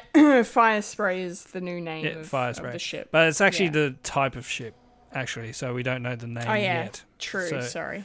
So with that, and he got his ship, and then it leads into what we know now, and now they're going to ramp up to the ending, and I actually didn't mind that. I mean, it was getting annoying that we kept on going back from the previous episodes, but I think just having like solely the flashback in this episode just to finish it off sort of worked for me. So yeah, I've come to terms now on what they're doing. This is not the Mandalorian. The Mandalorian's the Mandalorian. No, that's true. And considering Mandalorian's like the first live action Star Wars TV show, so of course we're going to judge it on that merit. And it definitely is tying to majority of what Mandalorian is. And considering next week Jim's going to turn up with the Darksaber, you know, and with the rest and with the rest of the Mandalorian posse as well. Yeah, most likely. Yeah, and they're going to take down the fishy people. So yes, the fishy people. Well, the Pike. Yes, the Pike Syndicate. Yeah, the snappers. The snappers. Yeah, love it. Okay, let's continue with Fulia here. She next says, the scene with the Sarlacc pit was interesting. Boba came back to where he was left to die just so he could find his armor. I knew with all the tense music building up that the Sarlacc was going to attack the ship. Fennec, acting on survival mode, knew to send down a bomb, in parentheses, which seemed to use some sort of electricity or sound wave explosion, like a sonic boom, I believe. This gave us the hilarious line from Boba, "Next time, don't touch my buttons." So good. I had a LOL moment when I heard him say that. I have interesting thoughts on this moment in the episode. It was nice to see, I suppose, one final return to the Sarlacc pit, probably, because, I think it's safe to say that we probably won't be seeing the Sarlacc pit ever again. I've mixed emotions, because, it's interesting that Boba would, clearly he doesn't remember the Jawas taking it from him, so that makes sense. And he knows that, like he says, and like we know, it's Beskar, so it's going to be fairly impossible to break down. Yeah. So that all makes sense. But I think the problem, and this is the other problem with the flashbacks, is one of the problems with the flashbacks I've had is the fact there aren't a hell of a lot of stakes, because we know Boba's going to come out okay, really. I mean, it's different with the Tusken Raider flashbacks, because we didn't know what was going to happen to them. So, those ones were different in that sense. But here, in this one, we know where his armor is, and we know when he gets it again. So it made sense, of course, for Boba to want his armor, because, we see how much he wants his armor back, obviously, in Mandalorian Season 2, and we know, what, what armor means to a Mandalorian. We know that pretty well going into this. But it's just, it feels like, I don't know, it kind of felt like unnecessary, maybe, a little bit to me. But then again, the prequels didn't really were necessary. And they're just all of them? Yeah, and that was a trilogy of flashbacks. Yeah, true. You've got me there. That's a very good point. I'll take that. I will take that. Good. But that's fine. The other problem I had was what I really liked about the Sarlacc pit in episode 1 was the fact, episode 1 of Boba Fett, chapter 1, was that, we'd never seen inside the Sarlacc pit before. We were getting a different perspective on it, sort of thing. We were seeing how he gets out of it. That part, I was super cool. It was just super cool. I was super keen to see how it played out and how he got out, even though, I'm contradicting myself maybe by saying I enjoyed that, even though I knew he was going to get out okay. Anyway, I like what I like. It's fine. But then, and then that was just, that was kind of your traditional Sarlacc pit, right? In this scene, we are reminded of the special edition remastering with the CGI edition of the chompers, the beak thing of the Sarlacc itself that George Lucas added in 97. Yeah, the smaller mouth xenomorph style min. Yeah. I don't even know what you call it. Yeah. Mini mouth, I know. The mini mouth, the thing in the center. Yeah, I was like, oh my god, the show's going back to the OG. But then they're probably like, no, it's canon. Special editions are canon. Dave Filoni says, or as always says, yes, they are canon. Yeah. So I'm not entirely surprised to see this, but I was disappointed because I was like, no, classic Sarlacc, let's go. But no, apparently not. We're not doing that. So that was disappointing. However, those silly nitpicks aside, I did like the scene in general. It was a good little moment of, Fennec and Boba kind of working together, and that funny quip of, don't touch my buttons was enjoyable. It was a good moment, and I liked the whole, it's such a great shot when it's a kind of a cliched shot in certain disaster movies and action movies where they have your character on the glass and there's a threat directly beneath them. I kind of really like that, and it was done really well in this. And I'm loving Ming-Na Wen more and more every time I watch her. So Yeah. I thought it was good. What did you think of the Sarlacc pit revisit? Yeah. It's defeating your last foe, sort of thing. So Yeah. before Boba had his sort of rebirth, go back and face your enemy. And yeah, I don't mind a beak. I like the fact that they made it so it actually is sort of it's got its own sphincter, and it comes out and it comes back in. Yes. And you can't really complain about it because they blow the fucker up. Yeah. Yeah. Yeah, true. It was its doesn't own exist demise anymore. of being the beak. So you can't say too much. I mean, if George wanted it, then keep it in. Yeah. Yeah. I don't know. Maybe cut out the midichlorians as well. I don't know. Bacteria. Are you saying space AIDS? Fuck. Anyway. Yeah, I really enjoyed it, and yeah. that bomb just brings me back to being a kid again.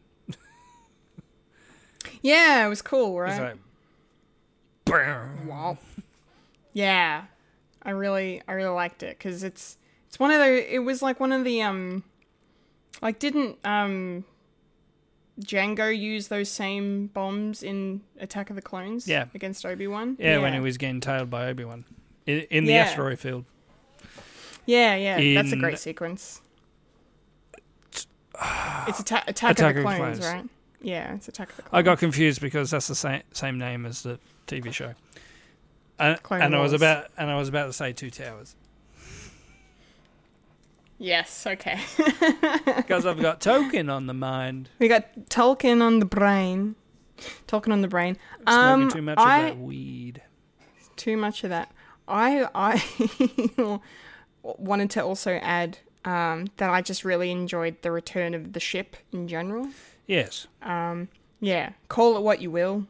They have retconned the name. They've changed the name. Understandably, I get it, but still. I need to look back at the movie if they actually reference it as Slave One. It's never. I don't believe it's ever spoken in any film. I mean, I don't know if I haven't seen the holiday specials or any of the other adjacent to canon stuff. Yeah. But I feel like it must have been on the toys, maybe, Yeah, and and that's where it came from. in the books and the manuals. and in the books, in the like the universe legacy canon stuff that isn't canon anymore, technically. I suppose it's just like Yoda's species. I don't think they probably need to reference anything. True. Like I was thinking the same thing. At a time, we don't know where Wookiees actually came from. Obviously, we know it's Kashyyyk because it was finalized in the prequel trilogy. But for years, people didn't know where Wookiees came from, and it was just the average Star Wars nerd that would know. Oh, it's from Kashyyyk. Otherwise, a lot of people are saying, "No, Chewbacca's from Endor with all the other bears and woolly things." Yeah. Chewbacca is from Endor. This does not make sense. He's a giant Ewok. Yeah. Anyway. Yes. No. All good points. Yeah. But yes, it was just nice to see the ship come back because it's a great ship. It's an iconic one amongst the Star Wars fleet of ships. And I love the fact when they're trying to get it out that it's hard to control because you are looking up into the ceiling. Yeah, they really kind of played with the tricky design of it. Yeah. I suppose. and you know, work that into the plot. I love it when shows do that, when movies do that, when they understand and recognize that not everything their characters has to deal with and work with is going to be straightforward and simple. Like, there has to be complications. Everything can't just be... Yeah, there's got to be obstacles. And yeah, obstacles exactly. that make sense. Yeah, exactly. And I appreciate that, especially when you see it in things like sci-fi or fantasy, you know, where obstacles like that don't necessarily appear. So it's cool to see. Or, because we're complaining about it being a flashback, we can say, oh, it's just padding. Oh gosh, it's fine. It's fine. But no, I enjoyed the, you know, the sequence of getting the ship out of Jabba's palace. Although I did think some of it was set up like it was going to be a bit more of a challenge than it ended up being, but that's okay.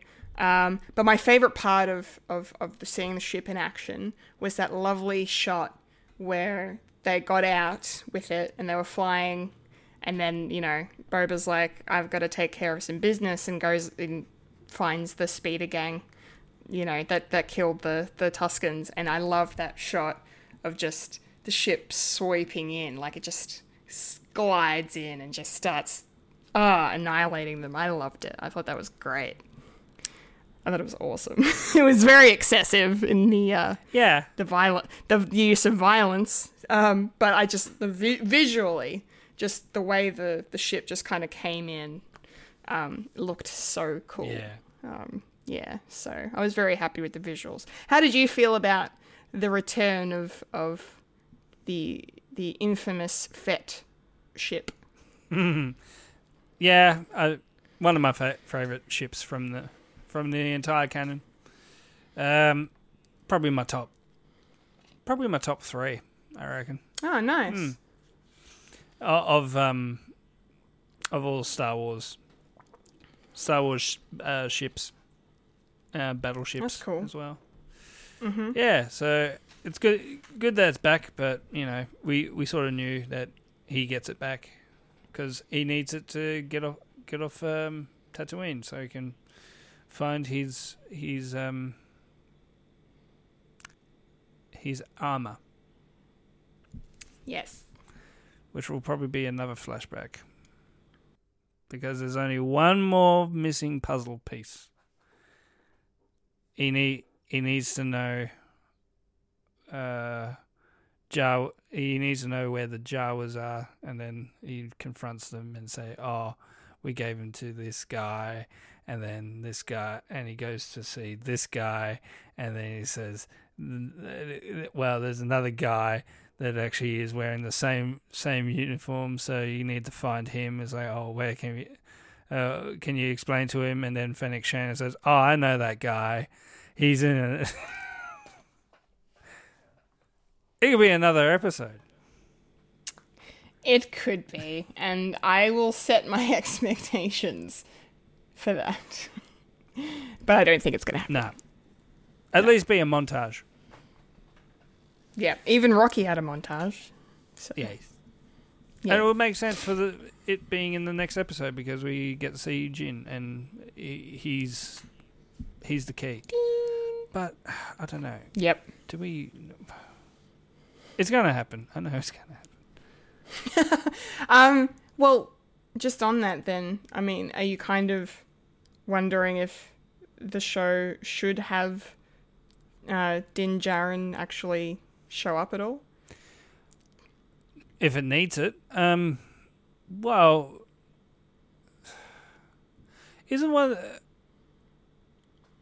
Didn't we actually talk about what the titles for each episode was? And one of them was Mandalore. Like, going to Mandalore. Because I think I sort of twigged. I think probably can't find it. It's probably, I think it was IMDb. It's not. Yeah, they've taken it all down. All that, I don't even remember what I read out.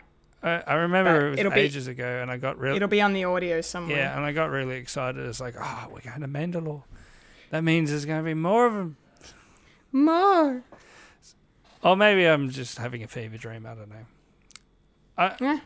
Maybe spending way too much time in a Sarlacc pit, getting digested for at least 1,000 years, and my brain's fried. Anyway. Brains fried. Anyway, yes. Yeah. So what was I talking about? Jin coming back. Din Djarin. Yeah. Din Djarin. Cameo. Yeah. Well, Maybe. we got to set up what he's doing in his third season, so. True. Because Grogu's not around. No. Sad face. Yeah. I reckon he will. And I actually reckon that everyone's going to turn up. There's a lot of people thinking that either Han Solo is going to turn up for some reason. Yeah. Well, I mean... Yeah, but if it's at this time, it would have to be played by Harrison Ford, right? Yeah, a de-aged Harrison Ford. People thinking. But Harrison Ford is not going to do that. no, he's not. Unfortunately. Yeah, so sky's the limit. I think they're setting something up, maybe something special, because they want that Skywalker reveal again.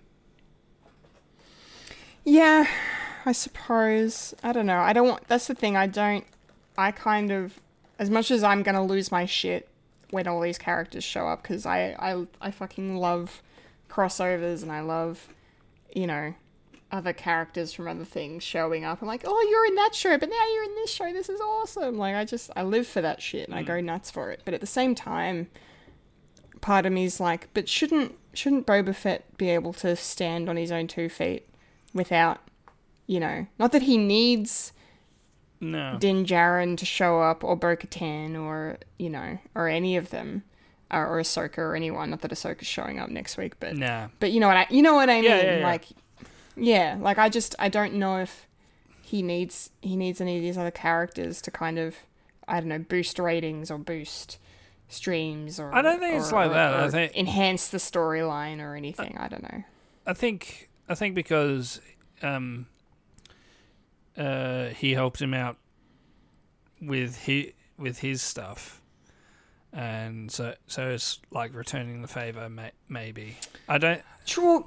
Wasn't there a reference to that in Mandalorian? Yeah. Didn't Boba say, you'll owe us one or something? Yeah, something like that. I think something like that. There was something mentioned about a debt that must be paid or something. Well, because got his stuff back, but I think the debt was him helping him out to save Grogu.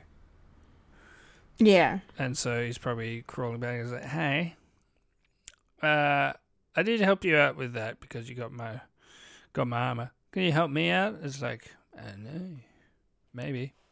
I still think so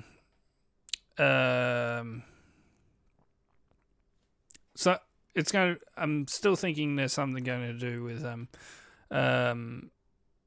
Solo, a Star Wars story. It's going to take maybe something at the end, considering what happens at the end of that, which I've still been meaning to re-watch, which I'll probably watch tomorrow. Because I've watched all the Karate Kid, so I have no excuse anymore. So yeah, I'll watch that, and because I still think can't remember her name, Emilia Clarke.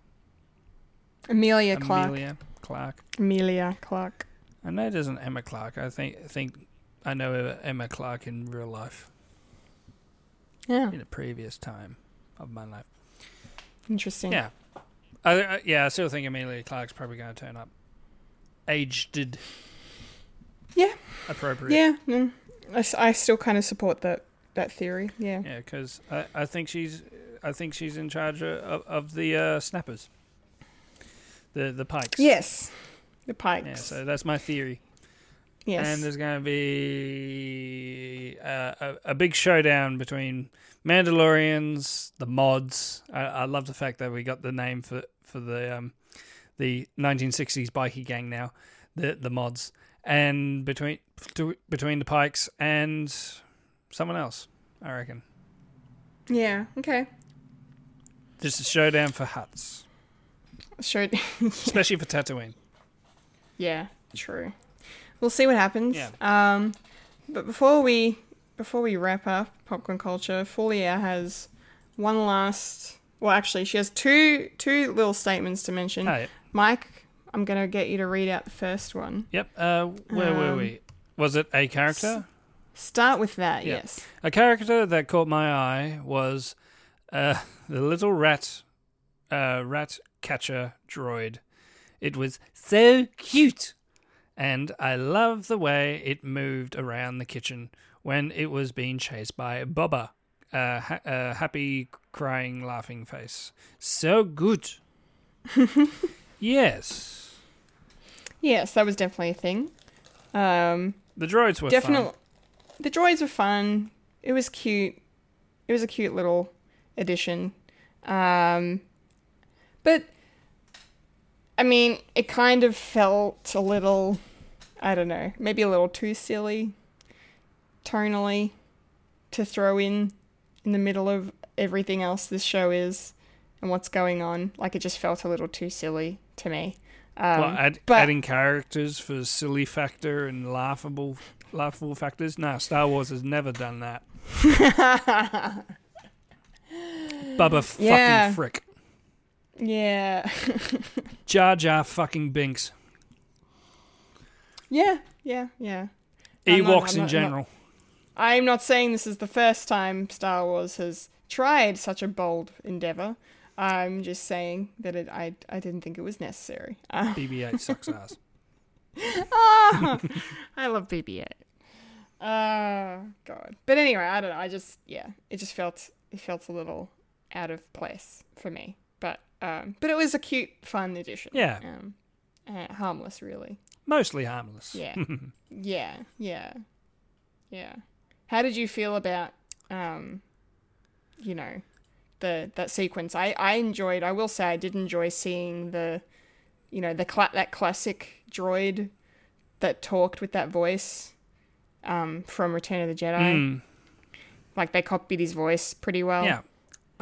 I do love the fact that these shows aren't going like full high tech, where it just looks like I like these droids that look like they're sort of a bit janky and sort of like it's the sort of thing that you would probably see in the 1980s.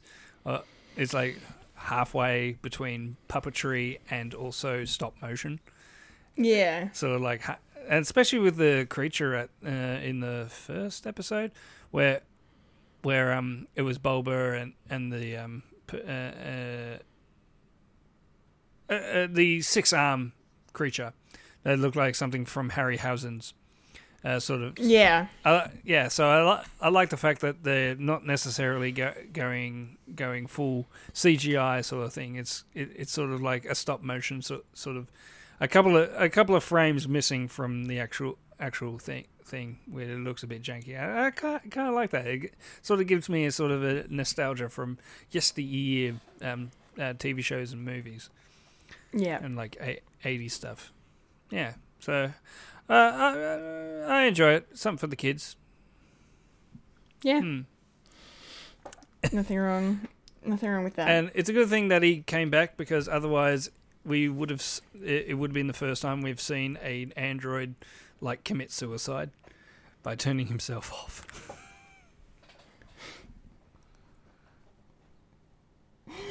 Wow.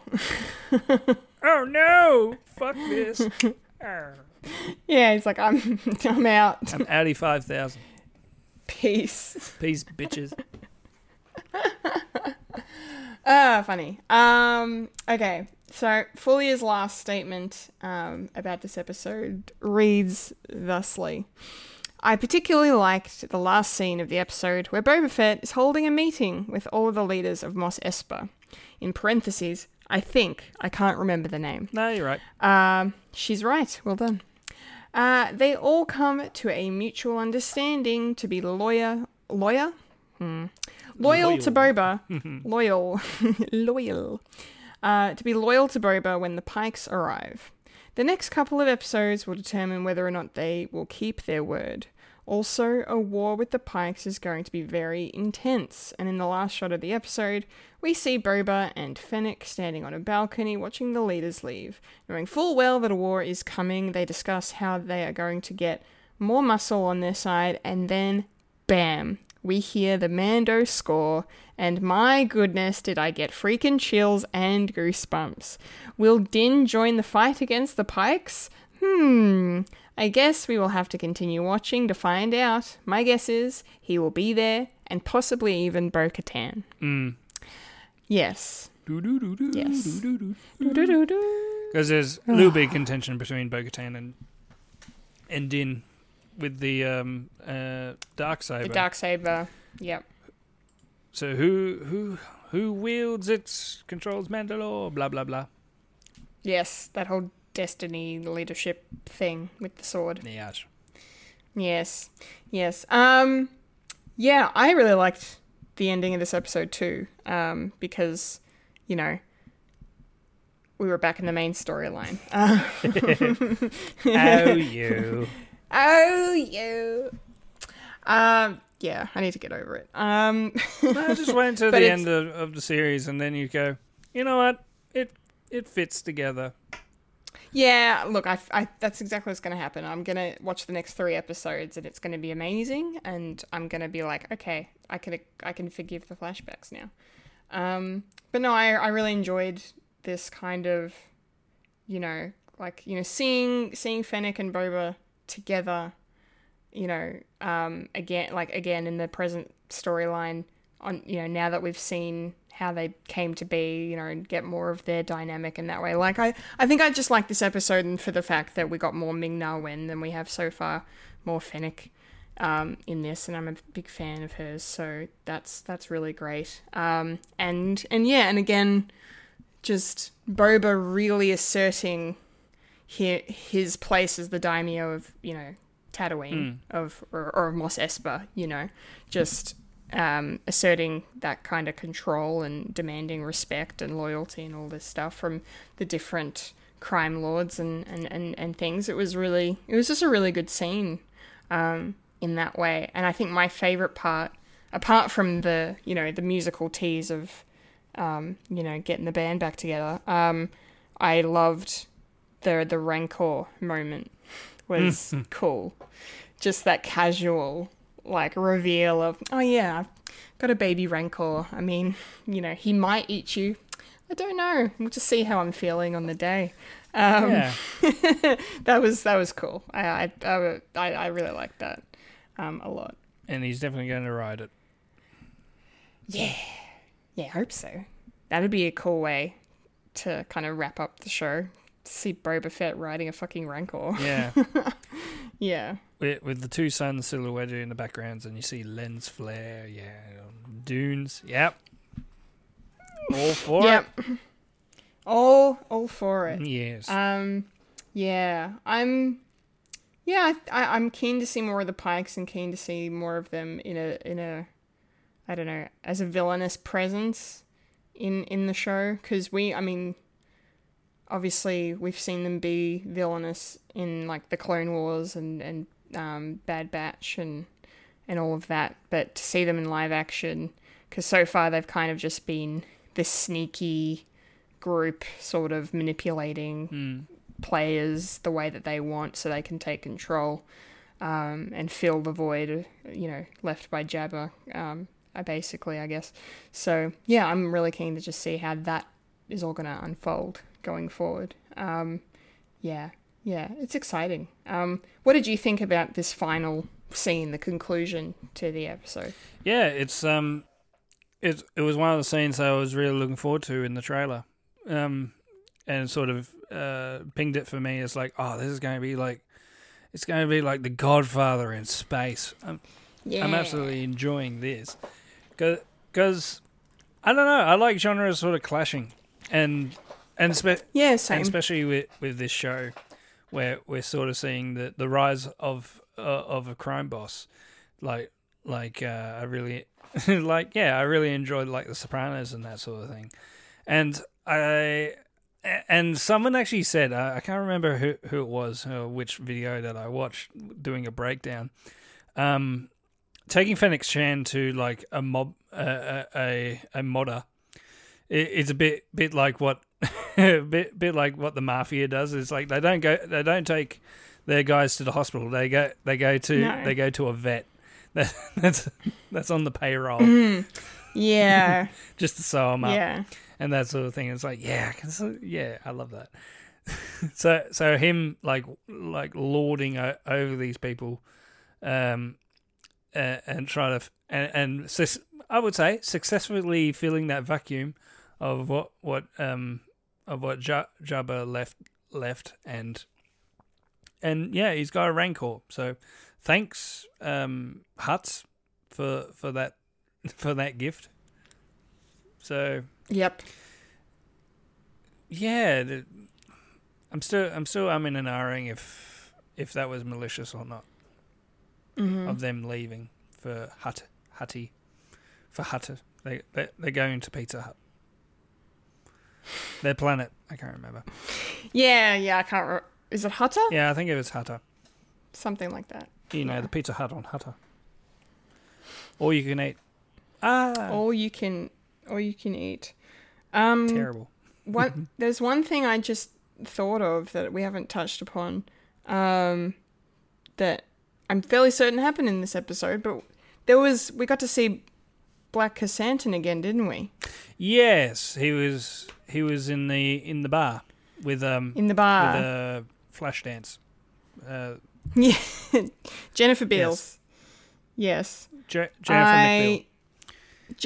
McBeal. Yes, I need to look up her name because I've forgotten her name. That's right. Yeah, and he confronted the guys that really love to hunt down Wookiees and yeah, so he said, "Fuck this." Yeah, Garza Fwip is the name of Jennifer Beals' character. These fucking names. Okay. Garza Fwip. And that's Fwip with an F. Garter Whip. Garza Fwip. Oh, my SM is showing.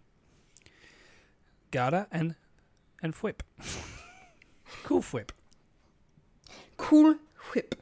Yeah, I liked that little moment with Black Chrysanthemum in the bar, and yeah, it was good to see Jennifer Beals again because I like her a lot, and yeah, I was curious if we were going to see more of her character, so it was nice to see her pop up again, and kind of, just the fact that she can like control her bar in that way of like talking to Black Chrysanthemum and getting him to calm the fuck down and leave quietly kind of thing is, well, she tried. Like pretty. She tried. I mean, you're right. It didn't work out entirely the way she wanted, but it was a noble attempt. It was definitely a noble attempt. Yeah, no, that was cool. So, what, Black Chrysanthemum's working for Boba now? I suppose. Yeah. Yeah. So more, I'm for that. More muscle. They're getting the band together. Yep, You son of a bitch! I'm in. Yes, nice reference. Yes. Yes, but it would be great to see. It would be great to see Bo-Katan again. And you're right, it would make sense if we do, because she wants the Darksaber. So, if Din Djarin's there, then she should not be too far behind. But we'll see. Yeah. I can't wait. I don't think I really have much more to say other than, I think I enjoyed this episode more now than I did at the time. Oh, that's good. I'm glad to change your mind. I'm happy to have my mind changed. Happy to. Because, it has been a good show, and I I just need to get over my flashback issue so I can enjoy it a bit more. But it's what the show has set up so far is exciting. So we're past the halfway point now. Yeah. Didn't you say we got Yep. 3 more? 3 more. Only 3 more to go now. Wow. So, yep. It's going to be over before we know So it. there's going to be a high, then a complete low, then a high again. Yeah, probably. Yeah. It's going to be Probably. that beat, I reckon. That beat. Yeah, no, that's fair. You gotta bring them down a peg so you can, go out with a bang, I suppose. Ramp it back up. Ramp it back up. Yeah. Get it up there. Yeah. Get it up Oh, there. there is. Yeah. Nah, never mind. No? Well, one idea is bringing back Bill Barr. Bill Burr, yeah. Bill Burr. Bill Barr. Yeah. Yeah, I'd be all for seeing him again. Well, he's off the grid at the moment, so. Mm. And. Yeah, Bubba knows he's around. Yeah, so. Maybe. That'd be cool if he comes back and do stuff. That would I like be him as a cool. character. I like the fact that Yeah, they're me actually too. getting not necessarily conventional sort of people into these TV shows. I mean, who would have thought of having Bill Barr and having the chick from Flashdance and and having Mulan? You know, it's getting people out of left field, and I really enjoy it. Yeah. No, it's done fantastically with its casting so far. All the Star Wars shows, so yeah, Yeah. it's great. It's sort of going on tradition. It's like having, it's like having Abe Edmondson in what's the second sequel movie? yeah, Empire Strikes Back. No, second sequel movie. Oh, sequel, Last Jedi. Sorry, sequel trilogy, second movie. Yeah, Last Jedi.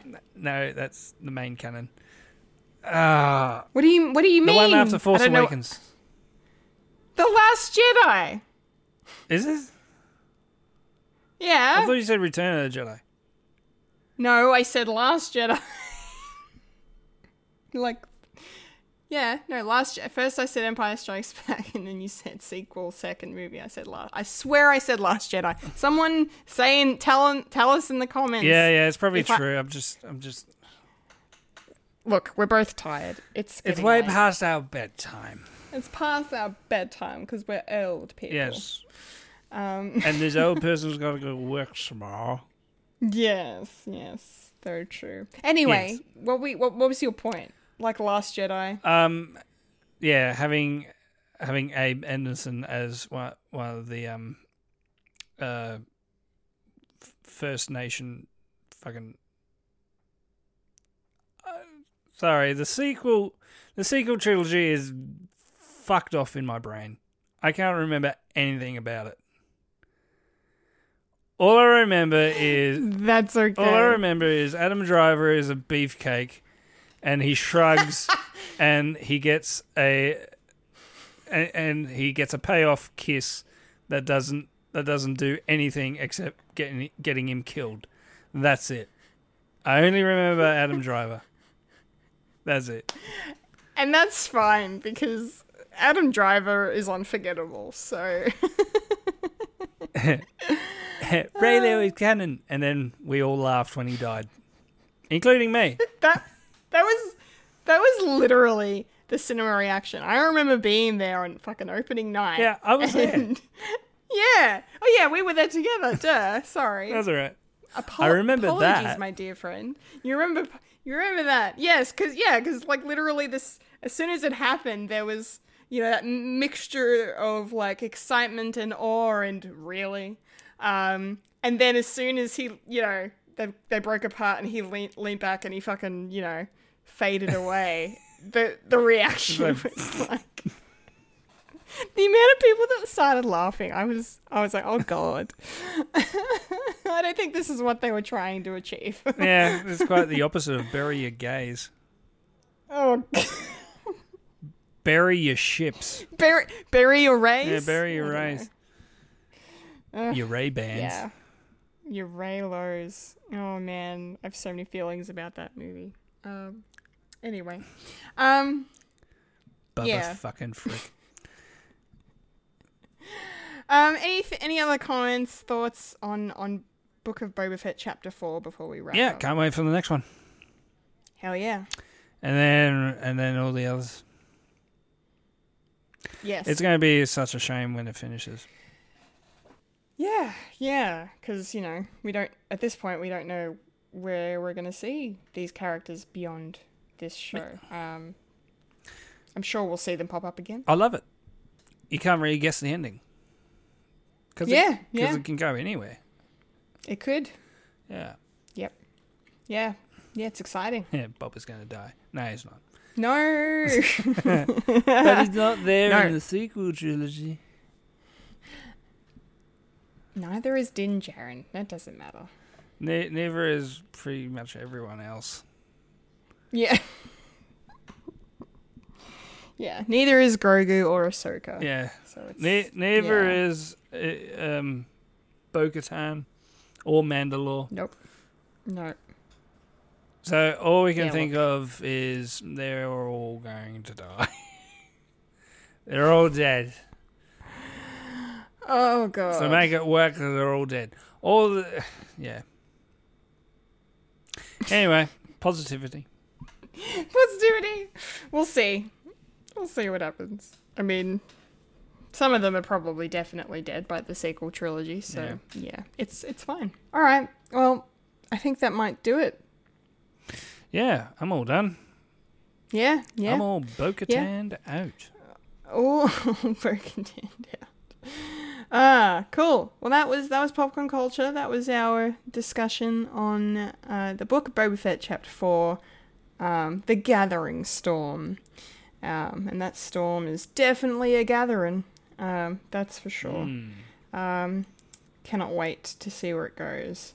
So, before we wrap up, have a couple of plugs to let you guys know about. First off, there's a new episode of Fred Watch that just dropped this week. Yes. Yes. Fearsome Fridays are back in 2022. Wayne and myself got together and reviewed A Nightmare on Elm Street 2, Ooh. Freddy's Revenge. Yes. Freddy. Great podcast. Freddy's Gay Awakening. Yeah.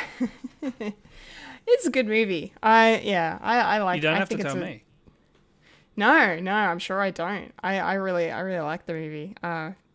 Yeah, it's not perfect, of course, but I loved what, I love the fact that it's finally getting the appreciation it deserves now, because it's quite good. So, yeah, if you want to hear our thoughts on Freddy, check out Fred Watch.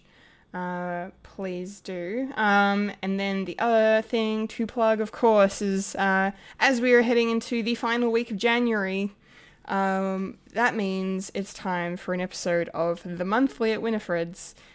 Foley and I are back in the monthly shed to bring you guys a very fun podcast.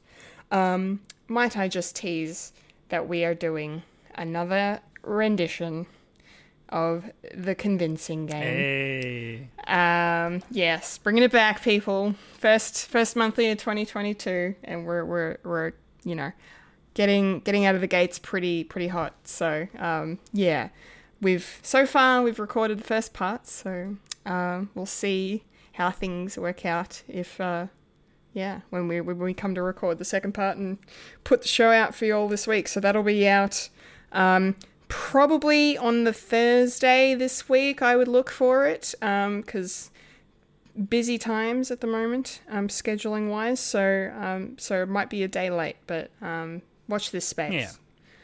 Yeah. I'm excited to find out how it goes. So yeah, it's fun. It's fun. Tis indeed. All right. The music in Star Wars is jizz. Oh, yeah. Yep. Isn't that a nice note to end the show on? Yeah. Note. Hey, tush. Play that, Max. Play it, Max. Oh, that was good. I never heard him being called Max in a thing before. Max Grebo. Like we just know he's Max Rebo. Like, yeah. It's great. Blue Elephant guy. Blue Elephant guy. We love him. We love you, Max. All right, that's it, I think. Yes. It's time to wrap things up. And that was a podcast called Fred. Yes, remember to follow us on Facebook, Instagram, and Twitter for the latest Fred content. If you'd like to listen to Fred the Alien, you can find us on SoundCloud, Spotify, or Apple Podcasts. If you'd like to watch Fred the Alien, you can head over to www.youtube.com/Fred the Alien Productions, which you'll be seeing this and many more. Yes, if you're listening to the show, you can, then go over and watch the show if you want to see. In high speed. Yeah. It will only take you an hour. Yeah, you get through it real quick. Yes. I've been a Kendall Richardson. And I've been the Weird Al Michael Lister. and you just experienced a podcast called Fred. Thank you. Thank you. Remember to eat your bacon. And remember, Freddy lives, Loki dies, and the Doctor is in, and Din is coming. Like a winter storm. Yes. Yes. Chills. I can't wait. Nice. Nice.